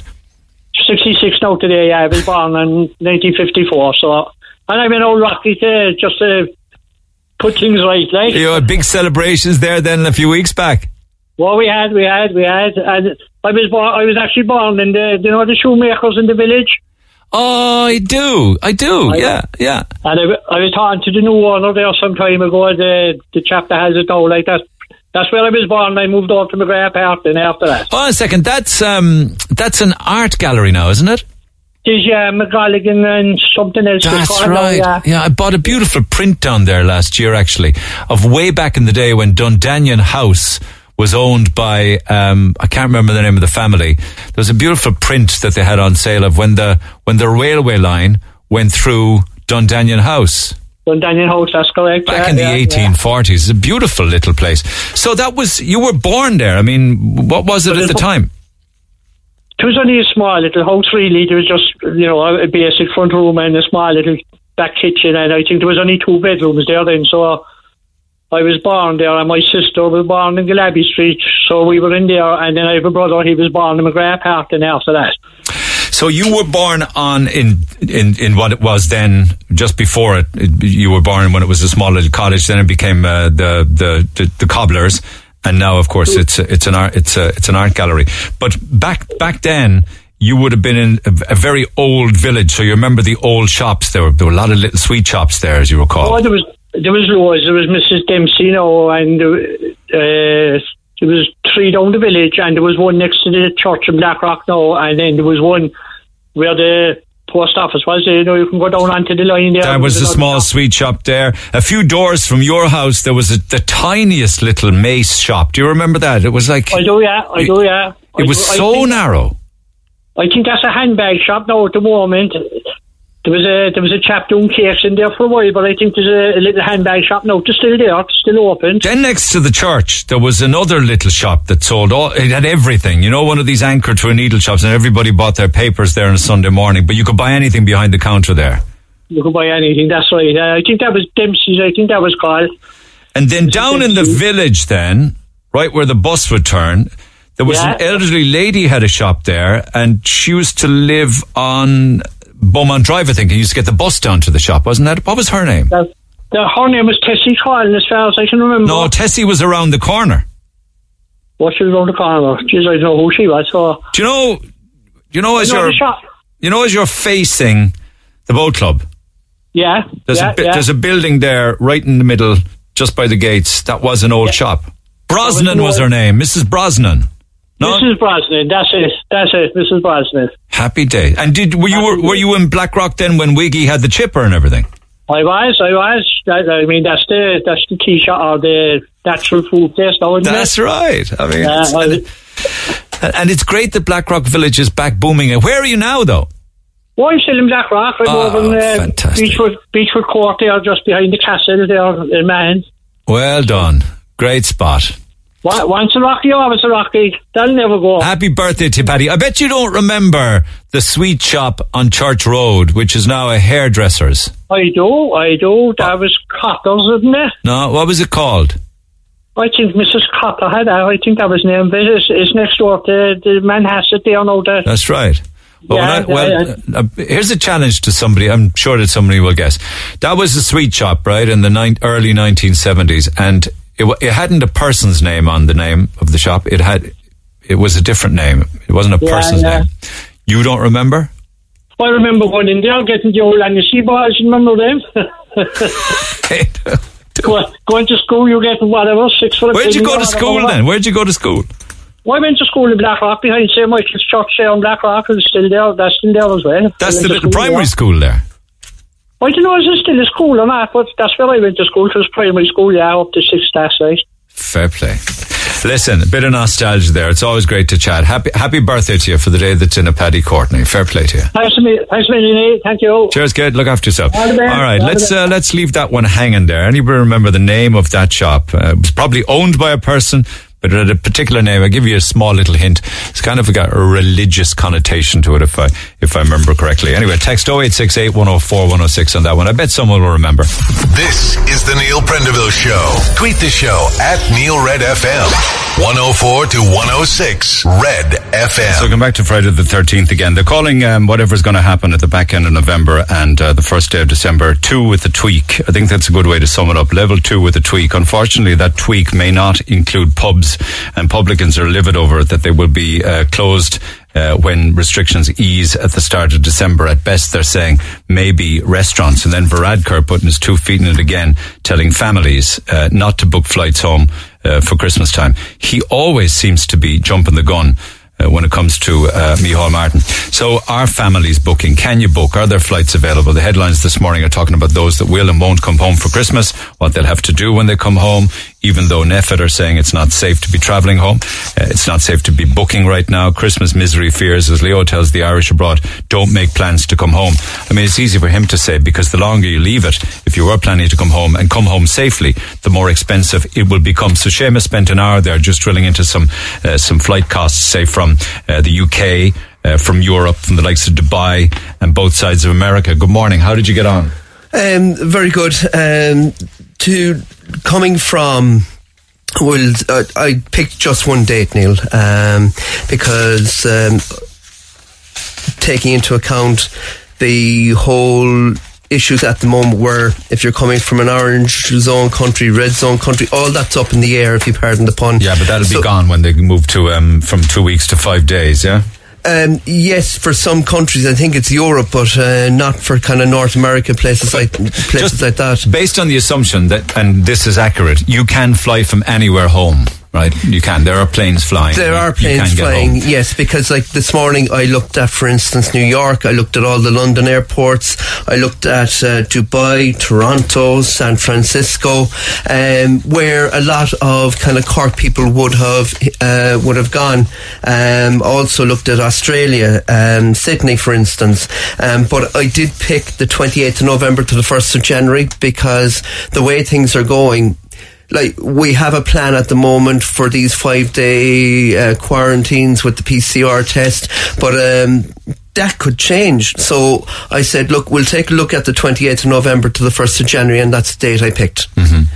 Because I have a relative myself who is coming from San Francisco, for instance, but they're planning on coming home. They have accommodation already booked to self-isolate, then go home for Christmas, and then they'll have to self-isolate again when they go back to San Francisco in the new year. Okay, but the San Francisco flight is very, very cheap, for instance, isn't it, on that date? But it's a very long trip. It is, but like quite a lot of flights, like if you go through Amsterdam, they're always cheaper. But that really stood out to me. That €498 to fly from with Delta from San Francisco to JFK to Amsterdam to Cork. Now there is. So it'd take you 30 hours to do it, San Fran, JFK, Amsterdam, Cork, but you can do it for €498. €498, that's according to Skyscanner this morning. That's where I got most of So why is it then that San Francisco to Cork will be $498, but Sydney to Cork is nearly $5,000? Yeah, it's the distance. But like if you look at that list that I've given you, Delta, San Francisco to JFK, Amsterdam, if you want to come home an hour and a half earlier, there's a flight there from Delta that's more or less going through the same routing. That's €3,133. Mother of God. It's basically same airline, but you're flying from Delta to Atlanta, Georgia, to make the connection in Amsterdam back to Cork. So 2 different flights, the same airline, leaving the same airport within an hour and a half of each other. There's a difference between €3,000 and €500. Okay, just with regards then to, say, okay, we said Sydney to Cork, 4,800 with KLM. That's not a one stop on the way. Is there a lot of stops? 50 hours. That's 50 hours. 50 hours. So oh my God. That's I think that's 3 stops. And the Toronto to Cork then, again, it can be done. Toronto to Cork on that date. 1 stop in Amsterdam, a connection in Amsterdam to Cork. Again, €600. That's return. Yeah, that's return. They're all return, but like that's 34 hours, 15. That's a layover in Amsterdam for a long period of time. Amsterdam, yeah. Yeah. So there is value out there if you, for instance, do a bit of research and don't go for the $3,000 one out of San Fran. So on the east coast of America, then say, for instance, New York, how does that look? Well, I checked all the airports in New York. The cheapest I could get was 1,241 journey time, 10 hours, 5 minutes, and that was out of JFK with KLM. And what would that journey be? JFK to where? That would be Amsterdam, then to Cork. Okay, so you weren't able to do, say, New York Shannon? No, I didn't get an option for it. Well, there were options there, but they weren't the cheapest. Like how much are we talking about? Off the top of your head, are you talking about twice the price? You're talking about €300-400 more than that. Okay, so the cheapest you found was 1,241. 28th of November return per person. Okay, and then the ones that are just stay overseas a distance. A lot of people will be coming back from places like Dubai. What kind of value are they getting if they book now for the back end of November? Well, if they book now for the back end of November, the cheapest flight I could get out of Dubai via Amsterdam again, 14-hour journey with KLM would be €733. To travel from Dubai on the 30th of November to the 1st of January, that same flight with KLM is gone up to €802. Okay. The downside to these numbers is they're a flight date of the 28th of November when people won't be coming home for Christmas. They wouldn't be coming home until mid-December. Wonder what it's like when you try and book something on the 21st of December, for instance. We can look at that, but it was pretty tight as far as I could see earlier. But look, I can come back with price on that. I was just purely picking that one date because of worry for self-isolation, all that type of thing. I was on to a friend who works in a travel agent this morning, just asking him what's the whole thing out there. Like, we do know a lot of people kind of book their flights online, but I went to a traditional travel agent, and he says that he hasn't seen too many flights being booked by anybody, and he said because the rules keep changing, people are not sure what to do. If travelling from the UK, you need a PCR test to avoid restricting movements, and most people won't do that. No, you don't. How do you need that? Well, what he was saying to me was that, like, I don't think the UK is a green zone country. Yeah, but that means you restrict your movements when you come in here. Yes, but you'd need for the 5 day you'd need a test. For the 5 day you need a test, and he's telling me that you would also need a test then on the back end of that going home. No, for Britain, for the British rules. No. Why? We don't have to have any kind of documentation to go into the UK at all. Okay. Unless that changes with the 5 day now. I don't know. I looked at the regulations here. Like orange zone countries have a 14-day COVID incident rate of under 50 cases per 100,000, and their test positive rate 4%. He said, like, all those. They're confusing a lot of people, and it's stopping them from coming home because they don't really know. Yeah, okay, that's fine. But regarding Britain, I don't know. I've tried to check that out this morning, but he's telling me that they at the back end on the way home they would need a PCR test. Well, so I don't know. So maybe there's a travel agent out there that could ring in. Ryanair this morning have got a Black Friday sale where they're talking about 100,000 seats for $12.99. Not out of Cork though. No, like if you look at the list that I've given you, particularly for the London airports, all those flights seem to be Aer Lingus or KLM coming into Cork. That's right. But the flights back out on the 1st of January, for instance, are with Ryanair through Stansted. So a lot of the flights that you're looking at there on that sale, I'm assuming that they're from Dublin or Shannon or I just looked at Alicante, for instance, on the Ryanair website. We can get to Alicante for €68 return. That's the $14.99 out from Dublin. That's the seat sale they're talking about. That's the seat sale what they're date? talking about. That would be the 28th, 29th of November, and back a week later. So that's where their seat sales are. They're going to sun destinations back in November, December, out of Dublin. But it says here, the cheapest that you get from a London airport to Cork was Heathrow, Amsterdam, Cork, 25-hour journey for €157. Yeah. Not direct. Not direct, but if you want to go direct, there is an Aer Lingus flight there, and that works out at €116.98. So the €160 is the cheapest. So there is a direct then, London. That would be from the 27th of November to 2nd of January. Okay, be interesting then to come back with numbers then for people who are trying to get home, say for instance on the 20th or 21st of December. Yeah. When the airports will really be rocking as opposed to the back end of November. Yeah. Yeah. Okay, we can check that out then. You can come back to me at that stage. Thanks for now, Seamus. Appreciate it. Lines open at 1-850-104-106. You can text 086-8104-106. And there's quite an amount. Thank you for the photographs, actually, from the Benner household. Denise says, I heard you talking about turnips instead of pumpkins. We did turnips this year because we couldn't find any pumpkins. The kids were delighted to do them the old-fashioned way.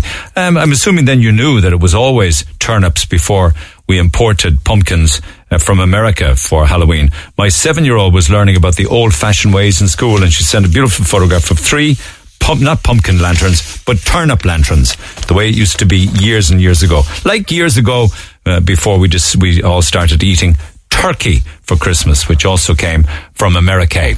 Okay, back after the break on 1-850-1... No, well, stay with it actually, and stay with the phone lines, because we've got a lot of other stuff happening here, and we also have some Pre-Food Friday shout-outs to do. Happy birthday to Noah Faughan, I should say, a proud Leitrim man living in Cove from all of the family. You are right when you say there are no restrictions entering Britain from Ireland. That's my understanding of it, and that's the way it is right now, but who knows how it'll change. And others then are saying, I'm listening at the moment, I'm coming home from Saudi Arabia no matter what. That may well be a call. It certainly is a text, which I will come back to. Margaret says, I have 2 sons and they're married in London. I've told them not to come home for Christmas as it wouldn't be worth their while, as the self-isolating period wouldn't allow it. So we won't get to see them, and their wives won't get to see their families. The ripple effect is that I get to see my sons in March in London, and I got to see my son. I'll find out actually, because she joins me by phone. Margaret, good morning. Good morning. You've instructed them not to come home, is it? I told them not to come home, yeah. I told them that a few weeks ago. Why? The whole thing about self-isolating. You know, pick them up from the airport, bring them home, after they can somehow get home here. They're going to be in a room and they're going to go from here then again to the airport. Yeah, that's because you're doing it responsibly, you see. Yeah, and they both are married. And one's married to an Irish girl and the other's married to a German girl. But I suppose it's been very hard because one of them, their wives has just gotten over cancer in the UK. Tough. So she had ended treatment.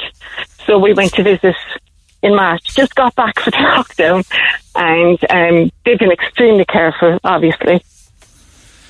There is a test that they'd be able to take, though, at Cork Airport, if they've got the money to do it, which within 24 hours would give them a result. You know, you could even get a test on the day, apparently, if you pay even more money again.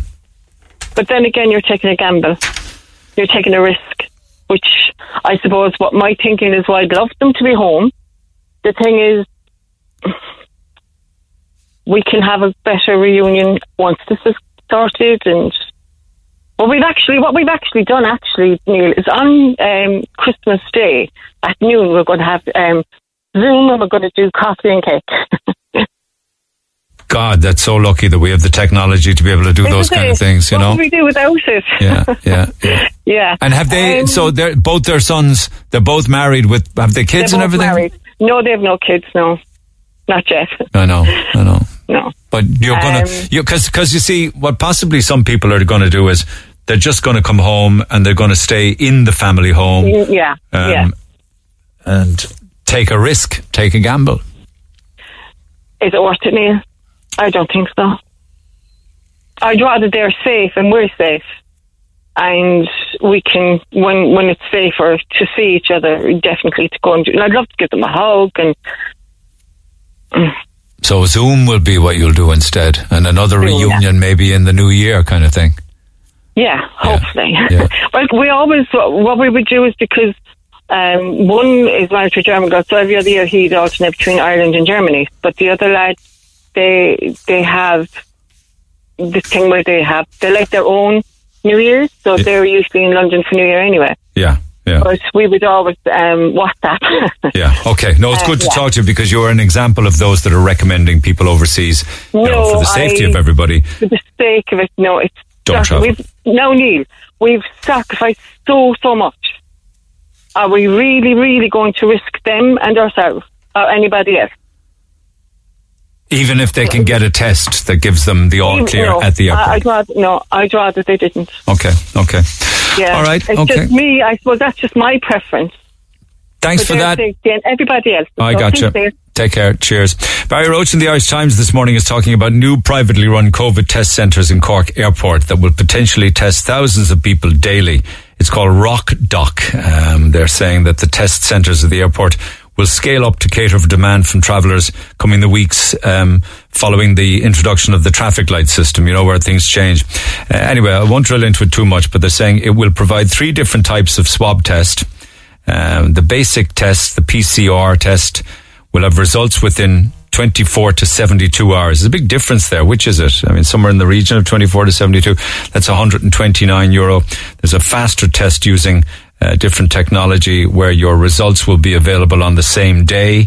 That costs $149, and there'll be an express service using extra tech again, where the results are available within a few hours. And so the most expensive of the 3 RockDoc tests would cost €199 in an effort maybe to deal with people who want to come home. But what happens if you take, say, for instance, the 199 test? You get the result and you're negative. You get the result a few hours later and you're negative. You wouldn't really be able to just go about your business in the open, and because you could be tested positive, but the next day you might test negative kind of thing. So one would think that even then, there would be restrictive movements or even quarantine. But we'll have to see what happens in the weeks ahead as to whether people are booking. Perhaps you're listening overseas. I'd love to hear from you if you are intending to come home. Let me just quickly talk, if I can, to John McNamara in Saudi. John, good morning. Good morning, Neil. There's a little delay here, so appreciate you taking the call. No, sorry, it's actually good afternoon here. Good afternoon to you in Saudi, then, my friend, in Daman in Saudi. Are you coming home? Saudi, yes. I am 100% coming home. We've had a hell of a year. The whole country, or the whole world has, but we've lived under extreme conditions of lockdown to suppress the virus in Saudi Arabia. And what my message is, if you put a good system of testing in place and you manage the flights and the travel, you can allow people to come home. And can you hear me, Neil? I can, loud and clear. Yeah. Yeah. One important point is, and it's very close to my heart, would do nothing that would put anybody in Ireland at risk. It's very personal. My sister is a real hero, as are all the people in Cove Community Hospital. They've kept COVID-19 out because of the hard work and sacrifice. My parents are in their 80s, and I personally will do nothing that will put anybody in Ireland in risk. How will I do that? In advance of travel, I will take a PCR test. Yes. I have to have a PCR test 72 hours before I get on an aircraft. Yeah. Now, in reverse, when I come back into here, I have to have a PCR test. By the way, in Saudi Arabia, you book it through an app. You have to do it on arrival. It's free of charge. I don't mind paying in Ireland. I absolutely do not mind. But there's a system in place. You go into isolation till the result comes out. And on the basis of a negative result, you're free to go about your business. Okay, just let me just ask you about that now. Actually, I'll tell you what. I'll hold on for a couple of minutes, and I'll pick it up after 11 o'clock because I just want to talk to you about that system that you're referring to there and the cost and where you do it and things like that. And I don't want to rush the conversation. All right. So you okay in Saudi to talk to me just after 11? I am indeed, Neil. Okay, regardless of what Leo says, John McNamara is coming home and he's telling us how he's going to do it and how he's going to do it safely. You can text 0868 104 106. Pick up the phone on 1850 104 106. Cork's Red FM, Ireland's Emerald Award-winning music station of the year. I was chatting there to John McNamara, who's in Daman in Saudi Arabia and is coming home to Cork, and he's got his plan in place. When are you travelling, John? Interesting. I'm travelling on Monday, the 21st of December. That's the date, actually, that many people will be travelling. Yeah. There's actually a reason why I picked that date, by the way. It's because I'm assuming I may have to do 14 days quarantine in Ireland, where I obviously have no contact with people to protect my nearest and dearest. And I'm due to travel back on the 9th of January, but there's a reason why. You're not allowed to get a PCR test in Ireland until you come out of quarantine, which I'm happy to do. Now, that's assuming they don't change the system between now and then, because it's a two-way street. Remember, I have to think of my work colleagues and my friends in Saudi Arabia. I have to be very careful that I don't go from a country that's an awful lot higher than, which is Ireland, to coming out to here. So I have to take a PCR test in advance of getting on the flight, interestingly enough, KLM, to go via Amsterdam to come into Daman. So going home, I will do a PCR test, assuming it's still required, or it is required. Well, and, unless you want to, they're saying that, the big changes from midnight on the 29th of November. You won't have to restrict your movements for 14 days if you do a PCR COVID test. Yeah? Yeah. That's similar to what's been in place here, because in Saudi Arabia, from the 15th of March now to the 15th of March to the 15th of September, there was no international flights into the country. You could leave, but there was no international flights coming in. They reopened it, and when they reopened it, they had the system up and ready to run. We actually have really good engineers and technicians in Ireland, and I don't know why they haven't a system up and running via an app. When you come to immigration in Saudi, you have to book your COVID test, And the test, you go to an allocated test centre free of charge where they do a PCR test, and you go immediately to your accommodation. Depending on the status of that, you have to stay there until the test results come out. You asked how am I going to go home. My current plan is I'll have a PCR test in advance, and I will self-isolate. There is another reason why I'll self-isolate. I want to protect my sister, who's a hero, working in Cove Hospital. I want to protect my parents.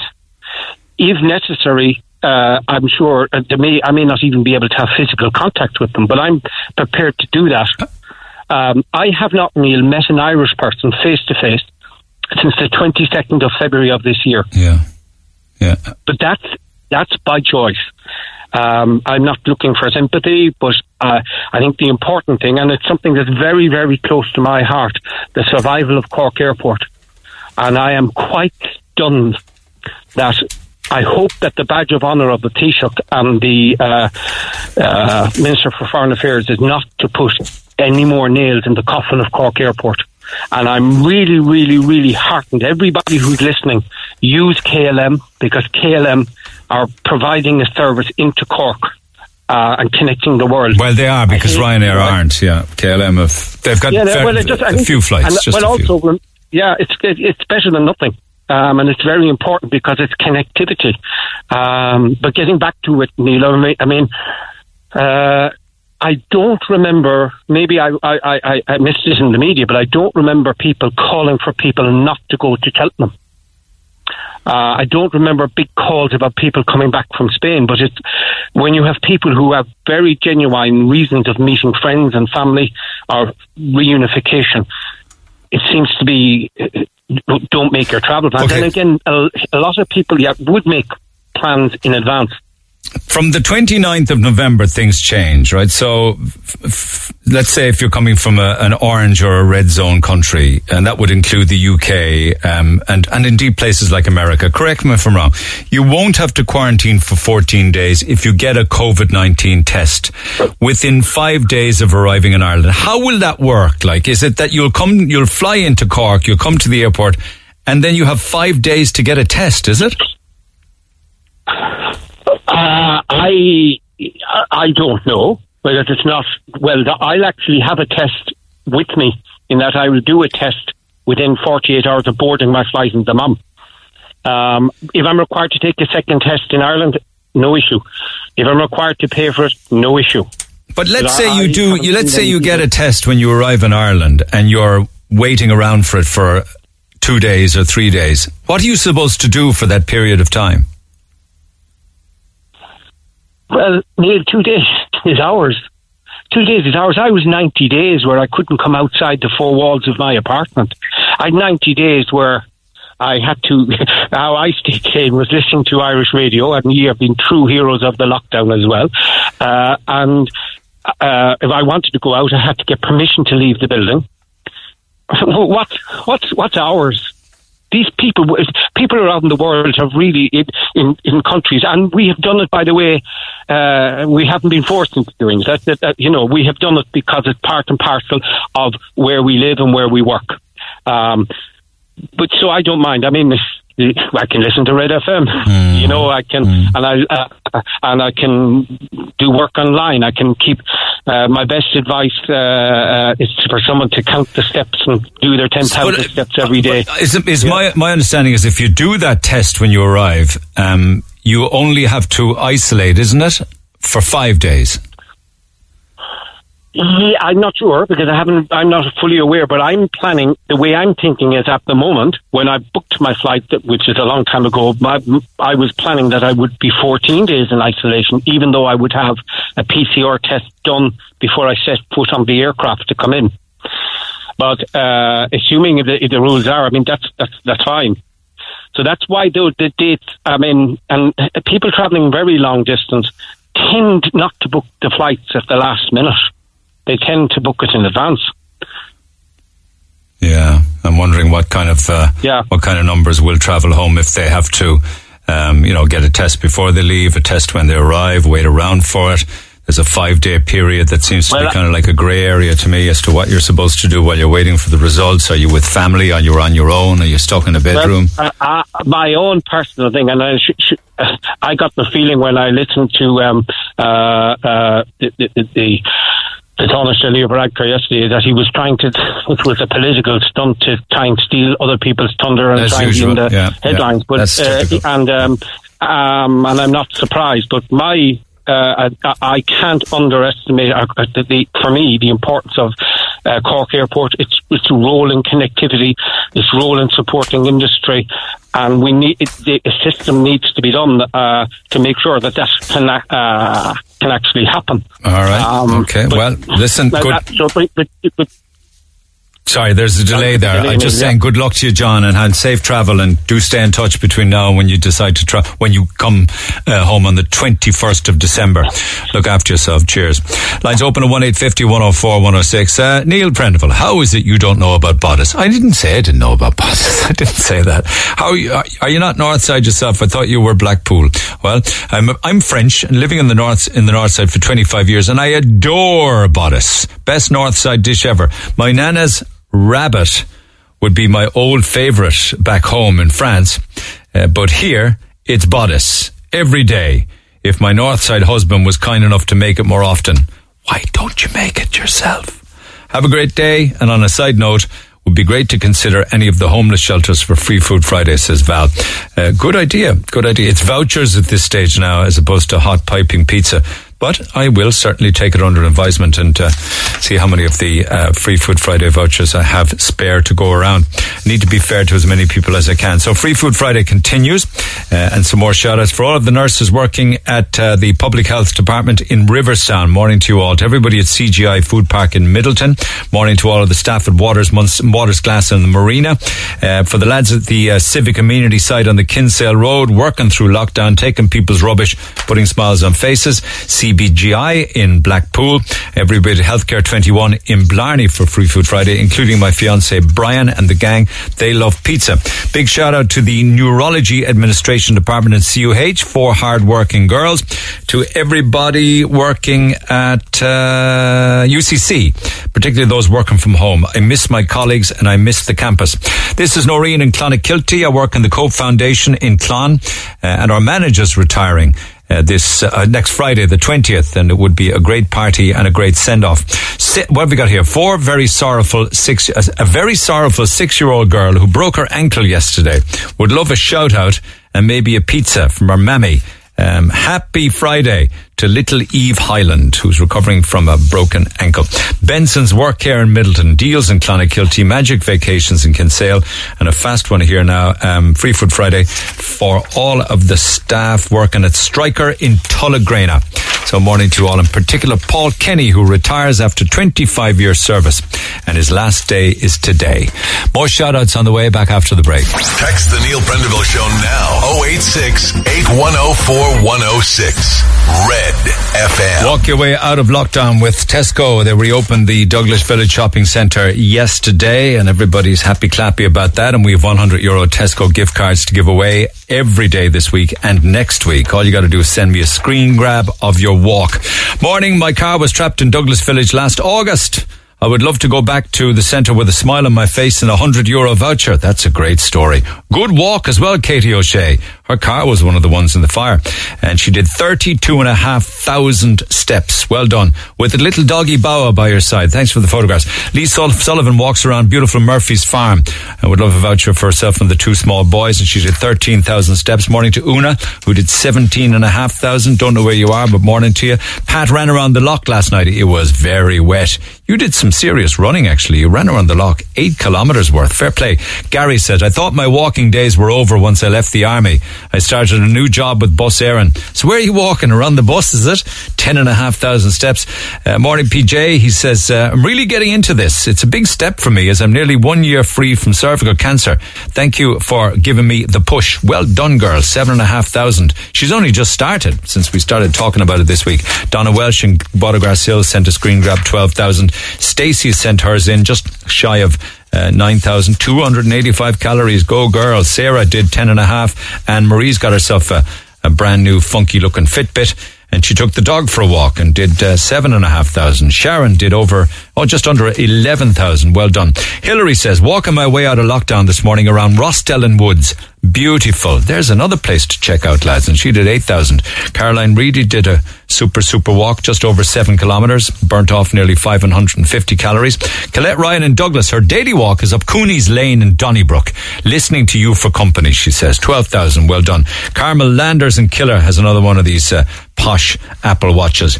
Did 5,500. It was wet, she said. Well done nonetheless. Brendan Coonahan did a fine old walk, 514 calories. And Caroline Manick says, I got absolutely soaked yesterday, but it was so worth it for the walk and the headspace. Well said. It's all about the headspace and the fresh air. Nearly 22,000, so well done. We'll do some more walk here out of lockdown shout-outs before midday with a €100 Tesco voucher to give away for the day that's in it. But I know I'm covering an awful lot of ground this morning.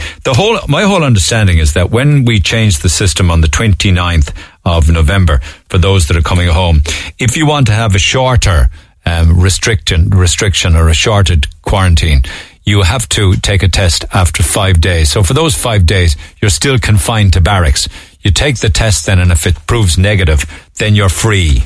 You're free to do what you want to do, whatever we'll be able to do in December after the 5 days. So it turns the 14 into a 5.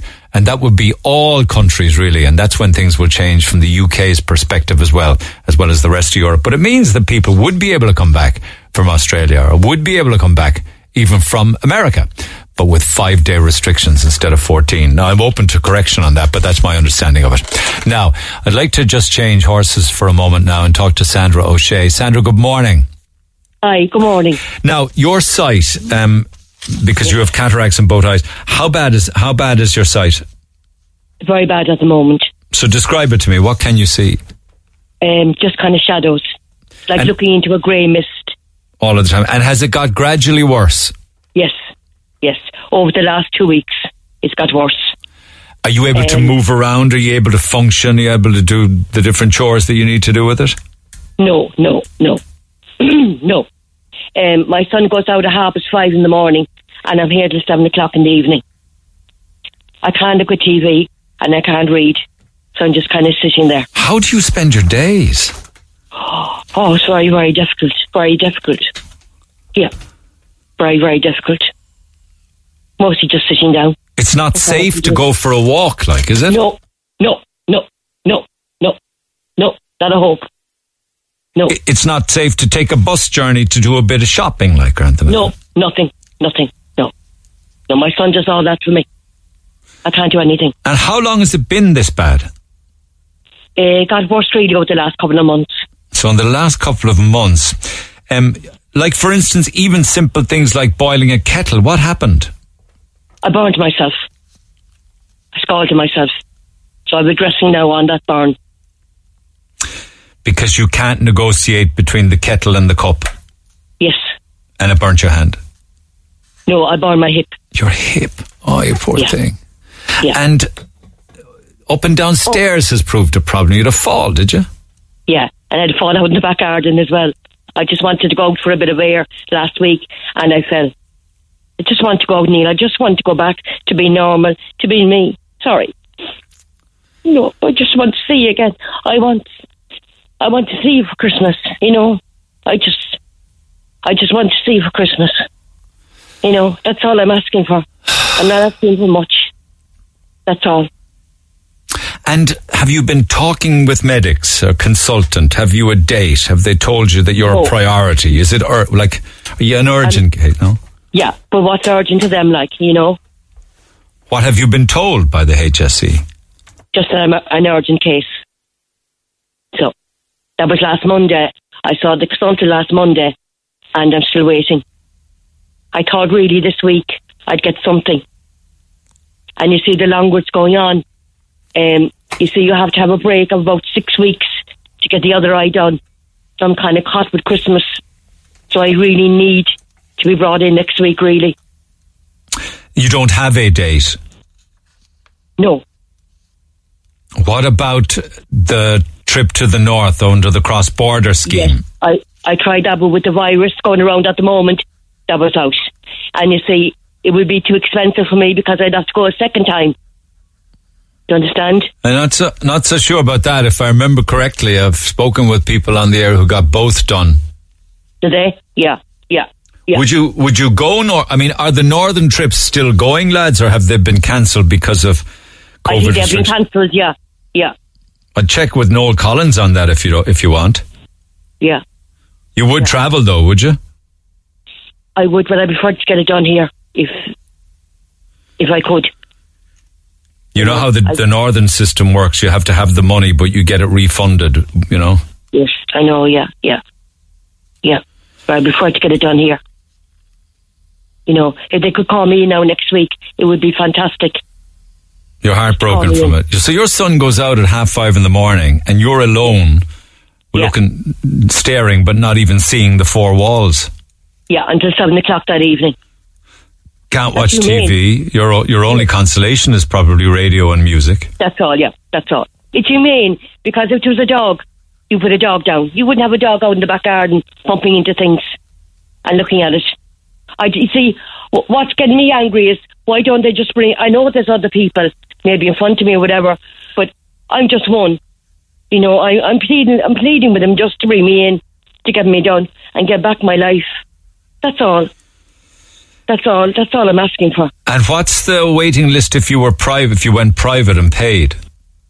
I don't know. Well, I couldn't get private anyway. Because of the cost, is it? Yes, yeah. How much is it, I wonder? Do you even know? It's a lot of money. It's a lot of money. Is it thousands to go private? It would be, yeah. I'd say, yeah. And when did you first present looking for surgery and help?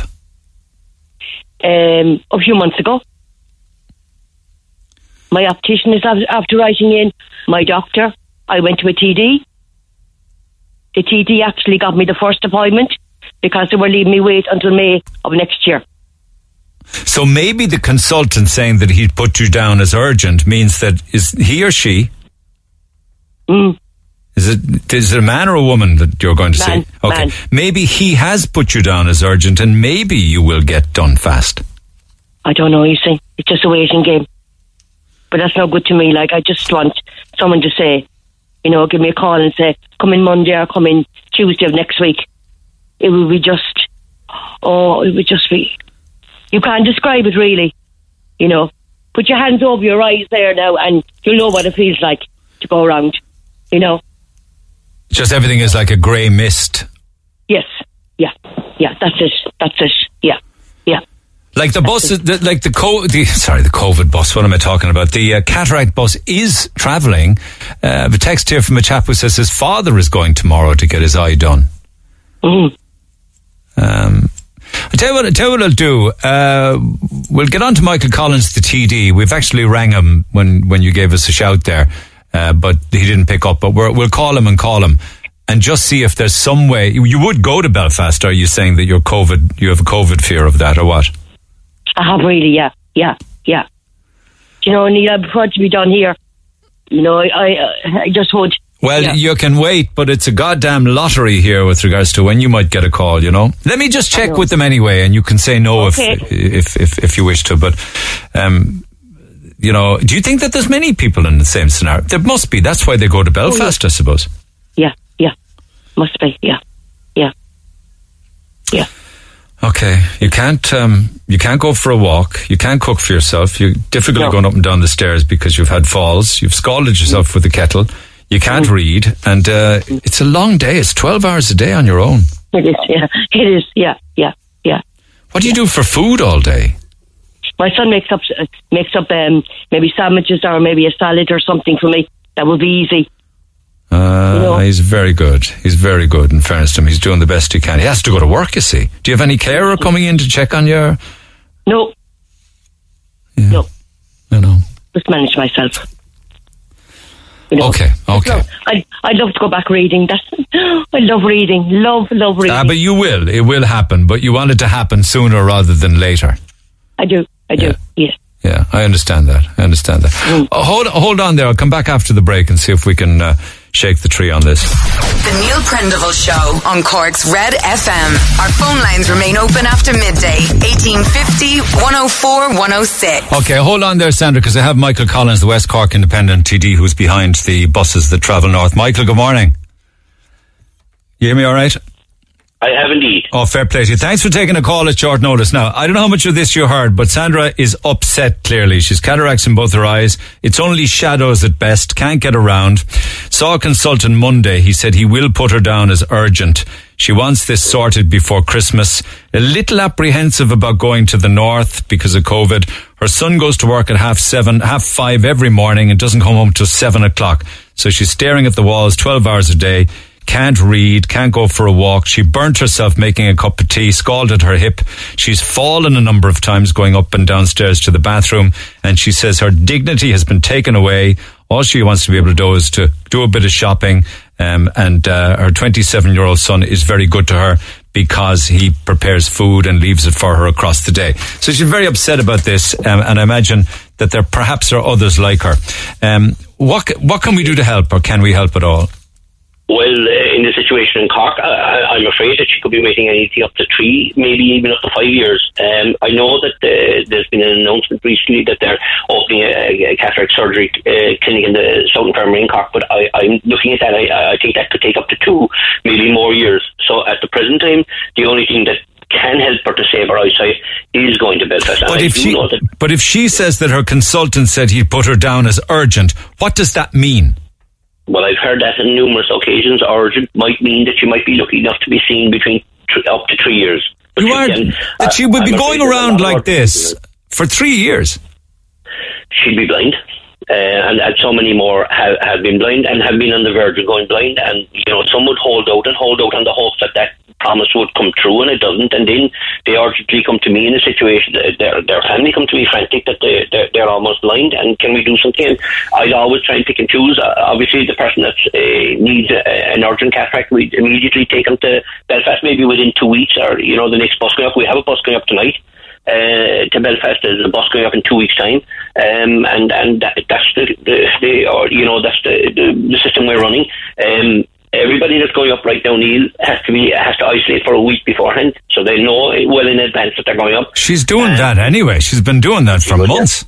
And she's going to, on 2 days before she goes up, she has to be COVID tested. Dr. Nick Flynn in Douglas is carrying out the COVID testing for us. Once they're COVID free, they're allowed go on the bus. It's a coach, so it's quite sizable. So there will be social distancing between her and others. They always have to wear the face shield mask or whatever as well. And the bus actually sanitizes. It's sanitized 3 times on the way to Belfast. The system obviously has changed on their arrival to Belfast. It usually was go straight to the hospital. That won't be happening now. They go to the hotel. There's a string of taxis waiting. So each individual person is taken by taxi to the clinic for the consultation. When that's finished, the taxi brings them back. That's free of charge. The hospital are paying for the taxi service back to the hotel. So the only time then they have some interaction between the public in Belfast and the next morning is whatever little bit of food they'll have in the hotel and go to their room. I've been advising people go to their room, and then the next morning the taxis are at the door again, and they're taken to the hospital for their surgery. And when they finish their surgery and an hour recovery, the bus is outside the door. That's safer to me than a supermarket visit, I have to say, in fairness. 100%. Sandra, how do you feel about what Michael is saying, that urgent could mean you could be waiting 2 or 3 years instead of 5? Yeah, crazy, isn't it? Frightening. Yeah, they're like brushing people off, aren't they? They're trying to give people a bit of hope, and then they're taking it away from them. So what I can say to you without fear of contradiction is that urgent doesn't mean you're going to be seen in the next few weeks or months. Forget about that. That's what I thought. Yeah, okay. That's what I thought as well. Okay. Yes. Okay. So what's the story with trying to get her perhaps to Belfast, Michael? I hope I'm not being too forward. I know there's no problem there. I have a bus going up in 2 weeks' time, and if Sandra, if you pass on the number, I'll make sure to Sandra. I think it's probably too late now for me to get her on tonight's bus because she has to be a week in isolation. I know she is, but technically the Kingsbridge Private Hospital have to have that, verbally said to them. But certainly 2 weeks' time, I'll get her on the next bus going up. I'm not sure. I think it could be the beginning of December, in the first couple of days of December, I think. Okay, the first few days in December. I'll find out if that's an option for her now in a second. But there is a financial cost here, and she doesn't have it. Yeah, that's the other thing is, in fairness to the credit unions, they have been absolutely brilliant with bridging loans for a lot of people, especially if they have an account. You know, this is state guaranteed, so the credit union do know within 5 weeks she'll get 1,800 back. It's going to cost her 2,100, and she'll get 1,800 back. And at least if the credit union comes on board, that'll resolve the situation. Okay. You know, it's hard to see around that. The other issue there, Neil, is that this unfortunately looks like it's coming to an end. We've been pressing government that on the 31st of December. It looks like the legislation that has come out at the moment, it looks like the Northern Ireland people can come to the south and get free cataract or other procedures. But if we go to the north, we're unable to get that. So I think the government in the UK have negotiated a very, very good deal, but a very bad deal for the people of the Republic, and I've been trying to stress that with the Taoiseach, Micheál Martin, and trying to stress that with Simon Coley, the Minister, during the week, and I'm just hoping that they'll at least survive until we get this clinic open in Cork, and if that happens, then the problem could be alleviated. So there is a chance, unless there's intervention or Micheál Martin gets it sorted, that the the cataract buses will stop on the 31st of December. On the 31st of December. It's very, very likely that they will. And I don't think he either is trying to skirt over the issue or he doesn't understand the issue. But certainly... Well, all he's been doing... I wonder how you think on... I know this is not to go off politicising something, but all he has been doing is mocking Michael Healy-Rae about the COVID bus. How did you feel about that? Well, I was very much involved in that question that came up in the Dáil the day that, you know, it blew up. And what I was saying was I was very frustrated. And I said that to the Taoiseach. I said, stop laughing. This is not a laughing matter. This is a serious matter. I have people all over Cork County and beyond. I have somebody from Limerick going up tomorrow morning, but mainly it's Cork Kerry, in fairness, that the issue is the crisis is there. And we do need the clinic open. The Taoiseach says that, and I respect that. It's a great idea, and I'm fully in favour of it. But until it's open, the cross-border of it, from people from the south and from going to the north, needs to continue, because we can't have these people flying out to France and Italy and Spain for a EU cross-border deal. They're doing deals on every other thing. There's cancer patients going from Donegal to Derry, and that's great. They're going to continue that. There's operations for baby toddlers from Belfast to Dublin. That's going to continue. But they're closing the cross-border from south to the north. But they can come from the north to any other EU country and get their reimbursement. Crazy. It's crazy situation. That's crazy. Bad deal done, but we're doing our best. We're putting in amendments. The rural independent group is trying to see continue. But for now, we've 3 buses going up to Belfast. Okay. Scheduled between here and the 31st of December. Okay. And I'll certainly look after Sandra and talk to her. Go through everything. Let me just go back to her there. Sandra, how are you for... have you a credit union account? I have. Let me just ask you straight out. Would you get a loan from the credit union and you will get it back? I don't think I would. Why? I'm a widow as well, you see. Why wouldn't you? Have you been saving with them? I have, but it's not much, really. Do you have to have a lot of savings to get this COVID loan, Michael? No, I don't think so. You know, it's well worth going down to the manager, and I mean, you can pass on my number because they're well aware. Most of them are well aware of the whole system, because quite a lot of people have gone in there because they know they're guaranteed to get that money back. It's not a system where you live in hope. This is guaranteed to come back within 5 weeks of the operation. They'll get 1,800 back, and you're basically handing back your check to them, and they might charge a little bit of interest, but it won't be very much. Do you understand and follow this, Sandra? Yeah. I do, yes. Yeah, that it'll cost 2,100. You get that from the credit union. They get 1,800 back from this. You get 1,800 back from the state. You give back to them, so the operation costs you 300. What happens then? You have to go back up again then to get the second eye done. What happens then? That's a question for Michael. Yeah, Michael. Yes, you will have to go back up. You only get one done at a time. It's the same story again. Again, if the credit union comes on board, again, they know it's guaranteed up to the 31st of December. It's guaranteed in you, and you will get your money back. I've taken people back up. You're not supposed to go up in 6 weeks, but I know I've taken people back up that felt very good after the first one within 3 weeks. But that's up to yourself. It's how you feel yourself. But that's the system, how it works. But I mean, the first and foremost is to get the first operation done as quickly as possible. But my advice is go to the credit union, or if you're lucky enough out there that someone is willing to give you the loan of that type of money that they know they get it back again, is to work immediately towards the bus going up on the first few days of December, and as soon as the first one is done, we'll see after the second one. Sandra, what do you think of that? Does that work for you? Yes, yeah. Will you get on to the credit union and just find out if they're up for something like this?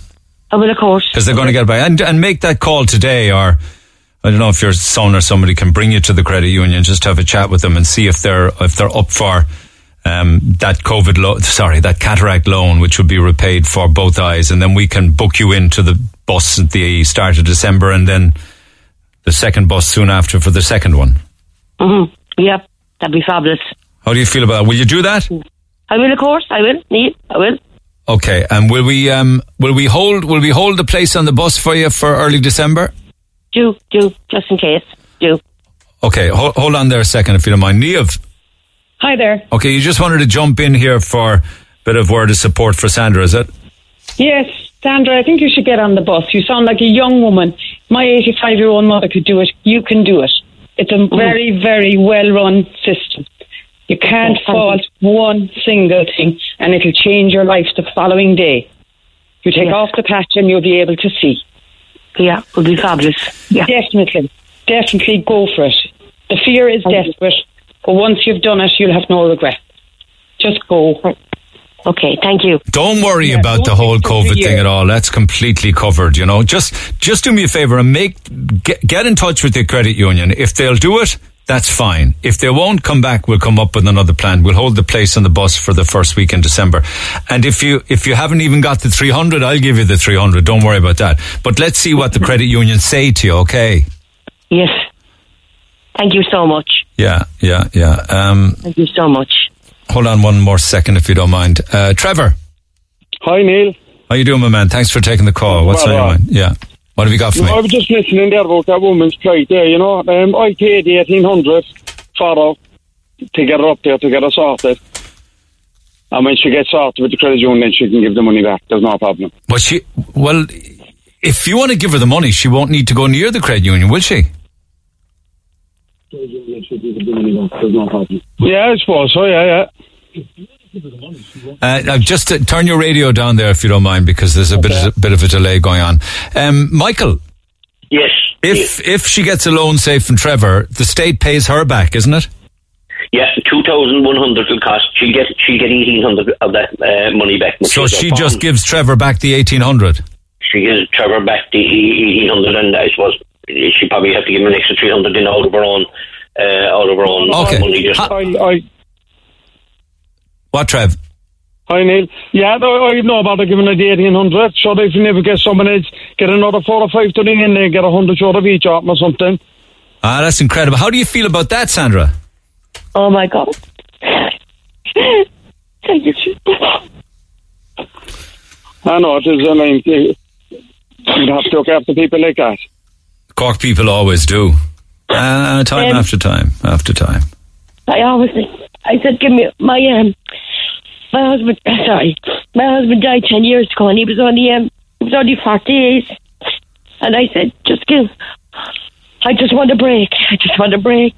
Of course, you need a break. Yeah, you are. You're a young woman. You lost your husband young, and this is no way to be living heading up to Christmas. Well, the great news: you're going to be seeing out of at least one eye for Christmas. And maybe if Michael pulls his magic, Michael Collins, both eyes before Christmas. Oh my God! I most certainly will. If Sandra's up and ready for it, we will, and we get Trevor reimbursed. In fairness, a great gesture, and it's not the first time, Neil. It's not. That you save somebody's eyesight. No, it's not me. I'm just the man in between. You know, it's not me. It's the people who listen. Okay, so what we have now is Trevor, who's going to give you the 1,800. Lisa is going to pay the balance of 300. So the bill is paid for in full. You're booked in for the bus, the first bus that's going up in early December, and I'll give you Trevor's details and you can liaise and we'll work it out. How about that? Oh, thank you so much. I really don't know how to thank you. Thank you so much. Well, that's what we're here for, to help connect people together. So that's great. I'm delighted with this. You were my last hope. Yeah, well, let people make me their first hope instead. Okay, well, look, I'll also send a signed photograph of myself to you so you can have a look at me with your brand new eyes. You go blind again? All right, well, look, on a serious note, job done. You should be very relieved now. And Trevor, you're a legend. Oh, my God. Neil, no problem. Fair play to you, boy. You have a soft heart, in fairness to you. No, there's no problem. Just give my details there and I'll sort out the money for her, no problem. Okay, kid. Appreciate it, Trevor, as always. Michael Collins, TD in West Cork. We'll be in touch, as always. Thanks for coming to the rescue, Michael. Appreciate it. And also thank you, Trevor, for sorting out the money, and Lisa as well. We'll talk again, Sandra, all right? We'll talk again. Okay. Thank you. Pick up the phone, tell your son the good news. I will, of course. Thank you. Bye. Talk to Neil Prendeville now. 1851-04-106. Red FM. Happy 90th birthday to Lily O'Brien, who celebrates her 90th birthday today, from your grandson Niall. Congratulations. Have a great day. Marion, I won't keep you long, but I know you waited an age and you're just re-endorsing. Get it done now because things will change in January. Isn't that it? It's either France or Italy come the 1st of January. But I'm after being there twice. I was there the day before yesterday for a pre-op session, and then I'm going up on the 23rd of this month, and I'm being operated on the 24th. Knee replacement. Be a disgrace if that gets shut down on the 31st of December when there isn't a plan in place. It's a total disgrace. When I was up there the day before yesterday, there was people from Kerry, Limerick, Waterford, Offaly, Tipperary. Yeah, and it's not just cataracts, it's hip replacement, all sorts of different things, isn't it? Everything. This hospital is totally amazing. Our knees and things like that. Yeah, knee replacement, hip replacement, you name it. All right, okay, get it done. Magic up there. The hospital is fantastic. Well, listen, good luck with the operation. I wish I had more time, Mariam, but I don't. But thanks all the same. But a super result there for this morning. And in fairness, like, Trevor's a legend. He's come up and he's going to pay the money instead, and we'll get it all sorted, and everyone will be happy. Tracy, good morning. Good morning, Neil. How are you? Forgive me now. Things are moving. Where are you now? I'm in Cork at the moment. You were in Australia for 10 years? We were, yeah. Okay. You came home. Why? We came home to spend time with family and for the kids to know their grandparents and cousins and see Ireland a bit. So they haven't settled, so we are going back. Are you now? Oh, okay. When did you come back? In February? I'd love to hear. You came back in February. No, tell me when you came back. We came back in July 2018. Right, okay. And you were planning to go back last February, then COVID knocked that, so... But you're... Well, we made the decision to go back in February, and we started talking about it and telling family we were thinking about going back, and then to get on flights. There's something like 35,000 Australians stranded all over the world and can't get back into the country. So you were talking about people coming back from Australia for a holiday. They're not going to get exemptions to get out of the country, and to get back in you have to pay big money on flights and do quarantine for 2 weeks, which costs 5,000. Oh my God, so you won't be going anytime soon then? We're going in February, hoping the flights don't get cancelled, and we'll be taken off a plane by police and straight to a hotel, tested twice over that 2 weeks, and not allowed to leave the hotel room. For how long? 2 weeks? For 2 weeks, bang on 2 weeks, and a guard outside your room. But they've no community COVID then, there's no community transmission, so they have had no COVID in weeks. Because they're so strict about it, going into that hotel for a fortnight. Yeah, they closed down most of the states, so you couldn't go from state to state. They've opened them up now. But I've known people that have come back to bury mothers and they couldn't get back. I had one friend that was 3 months in Cork, couldn't get back on flights and had to pay 13,000 business class to get back in. 13 grand? Yeah. So, and there's no convincing the kids to stay, no? No, well, we'd one daughter that didn't settle from day one, but she loves it. I think she has a fabulous life here, but they're Australian. They grew up with the life over there. It's a very different life over there. And how do you feel about, I mean, you have responsibilities and, you know, your children are important to you, so you want to keep them happy. How do you feel about not being able to stay? I don't know. I'm a bit of a traveller anyway. I'm travelling since I was 19, so I'm happy to go anywhere. And I did want to be old in Australia and with the sun, but I've loved being back in Ireland. I've seen Cork through new eyes, and I love driving through the city, and I love being near the city. And we'll go wherever they're happy. Sure, when they're 18, they'll probably end up coming back here or going travelling again. So. So when they fly the nest, you'll come home again then maybe, and then when you get a bit old and crocked, you'll go back to Australia for the sun. Is that it? Well, we'll go back for the health system anyway, because it's an amazing health system. The only thing that would worry me about staying in Ireland is getting sick. from day one, it's the only downfall of Ireland. Well, you know, something isn't the conversation I just had there a few minutes ago an example of that. You know, you start to go blind. Your Sandra O'Shea, in the situation she finds herself in. I know. And Micheál Martin above in the Dáil mocking them and laughing about it. It's disgraceful. That's terrible. But you know what now? I think anyone that's coming back from Australia needs to know, it's like if you come back, you're not going to get back in unless you're a citizen, and it's going to take you months or weeks to get back in again. So this business of not having to quarantine for 2 weeks if you take the test after 5 days, you'd be like, bear in mind, that's fine while you're here. But going home after Christmas would be an entirely... They probably know that anyway, don't they? That's probably why they won't. I'm hoping, because I did listen to you on the radio when I was over there, so I'm hoping that they listen and know that it is very hard to get back.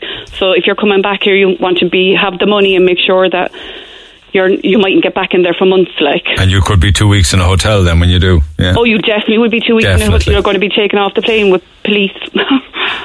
Listen, I wish I had more time, Tracy. So good to talk to you. Take care of yourself. Stay in touch anyway when you're here, and stay in touch back in Australia as well, all right? We will. Thank you, Neil. Take care. Bye, Tracy. Thank you, Tracy. Thank you, Marion. Thank you to everybody, including Trevor, who's come up with the money for the Sandra's cataract, and the second one as well, because it'll be like we were just flipping money back and forth. Other people have come in now, you know, for the second eye when that's being done. There's another 600 came in here now a while ago to cover the supplemental costs for the second eye for sure. So thank you to everybody who has come on board offering money. In fact, Anthony as well is another one. I wish I had more time, but I don't. Anthony, good morning. Hello, Niall. This is Anthony here in Ballinry. How are you, boy? You know, you probably know who I am. Tell me. I'm the person that taped the over 50s for the last 44 years. That's and right. I also Paddy took O'Brien. pictures of yourself and your wife and your mother and father in Glenbed. I know who you are now. I should recognise your voice. Yeah. Anyway, but, it's good to talk to you. You're keeping well. If someone can get the 2 eyes done on the one day, I will lend her the money until she get it back from the government. Fair play to you. You have a few bob put aside for a rainy day. As she's nervous of going up and coming down and going back up again. She went up and made the one trip. Listen, if it's possible for that to happen, and to be honest with you, we'll have to wait and see what the doctors say, it would be great for her to get both done. But if that doesn't happen, she could get it done within... If she can get the 2 done on the one day, I will lend her the money to get the other right done after being going to put in the one day. Listen, if it could be done on the one day. But listen, you're as good as gold, Anthony. Thank you so much. You're so kind. I do. I know your voice now. I can even see your face. You went me down, Glenbeigh. I took a photograph of your wife and your mother and father in the Towers Hotel. We were having a pint and a toasted sandwich in the Towers, no, yeah. You had a pint, but you were falling out to the dog after. I said that like a fella had pub constipation. I know, that was just a bad point, I'd say. I just got a bit dizzy. We blame the Towers. All right, listen, you're very good, Anthony. God bless, and thank you so much. Sandra will be absolutely delighted. Another text to hear from Amy. I'll give Sandra €1,800 to get her on the bus until she gets Bonnie back again. Falling out the doors of the tower. There's a good chance, actually, that I did fall out the door of the Towers. It's been known to happen. Anyway, what am I going to do? Tell you what I need to do. I'm going to do a couple of quick shout outs here and then get sorted for Free Food Friday. And also, to those of you that want to win one of our €100 Tesco vouchers, just waiting for a winner on that now. And when I get it, I'll get it to air for you. But as you're walking over the weekend, and no doubt you will be taking a walk if the weather suits, a lot of people walking in the rain. Send me a screenshot. We have €100 vouchers for Tesco to give away as you walk your way through lockdown. So do the business on your mobile phone or your Fitbit. Take a screen grab of it and text the WhatsApp photograph to me. Text 0868 104 106 and we'll pick a winner every single day. I'm probably going to pick the winner off air now at this stage, but just a couple of fast shout outs then. Free Food Friday. We'll have a number of winners and we'll contact you off the air again. I just don't have the time right now. Morning to everybody working, teachers in Douglas Community School, to everybody at Expert Attic Conversions, to all of the gang at Common Sports Warehouse, for all at Fleming's Pharmacy on the South Douglas Road, Amari on the Tramore Road, Horgan's Garage in Kerry Pipe, Guard Engineering in Middleton, everybody who's working hard at, sorry, just one or two more more here. A lot of these are punters at home, like Morris in Mitchelstown, and everybody who's listening at O'Driscoll's Plant Tire in Ballygarvan. I wish I had more time. We'll have to pick it up on Monday. We'll do all that and lots more besides. Have a good weekend, and I'll see you Monday. Thanks for listening to this Red FM podcast. Don't forget to subscribe and check out redextra.ie for more great Red FM content.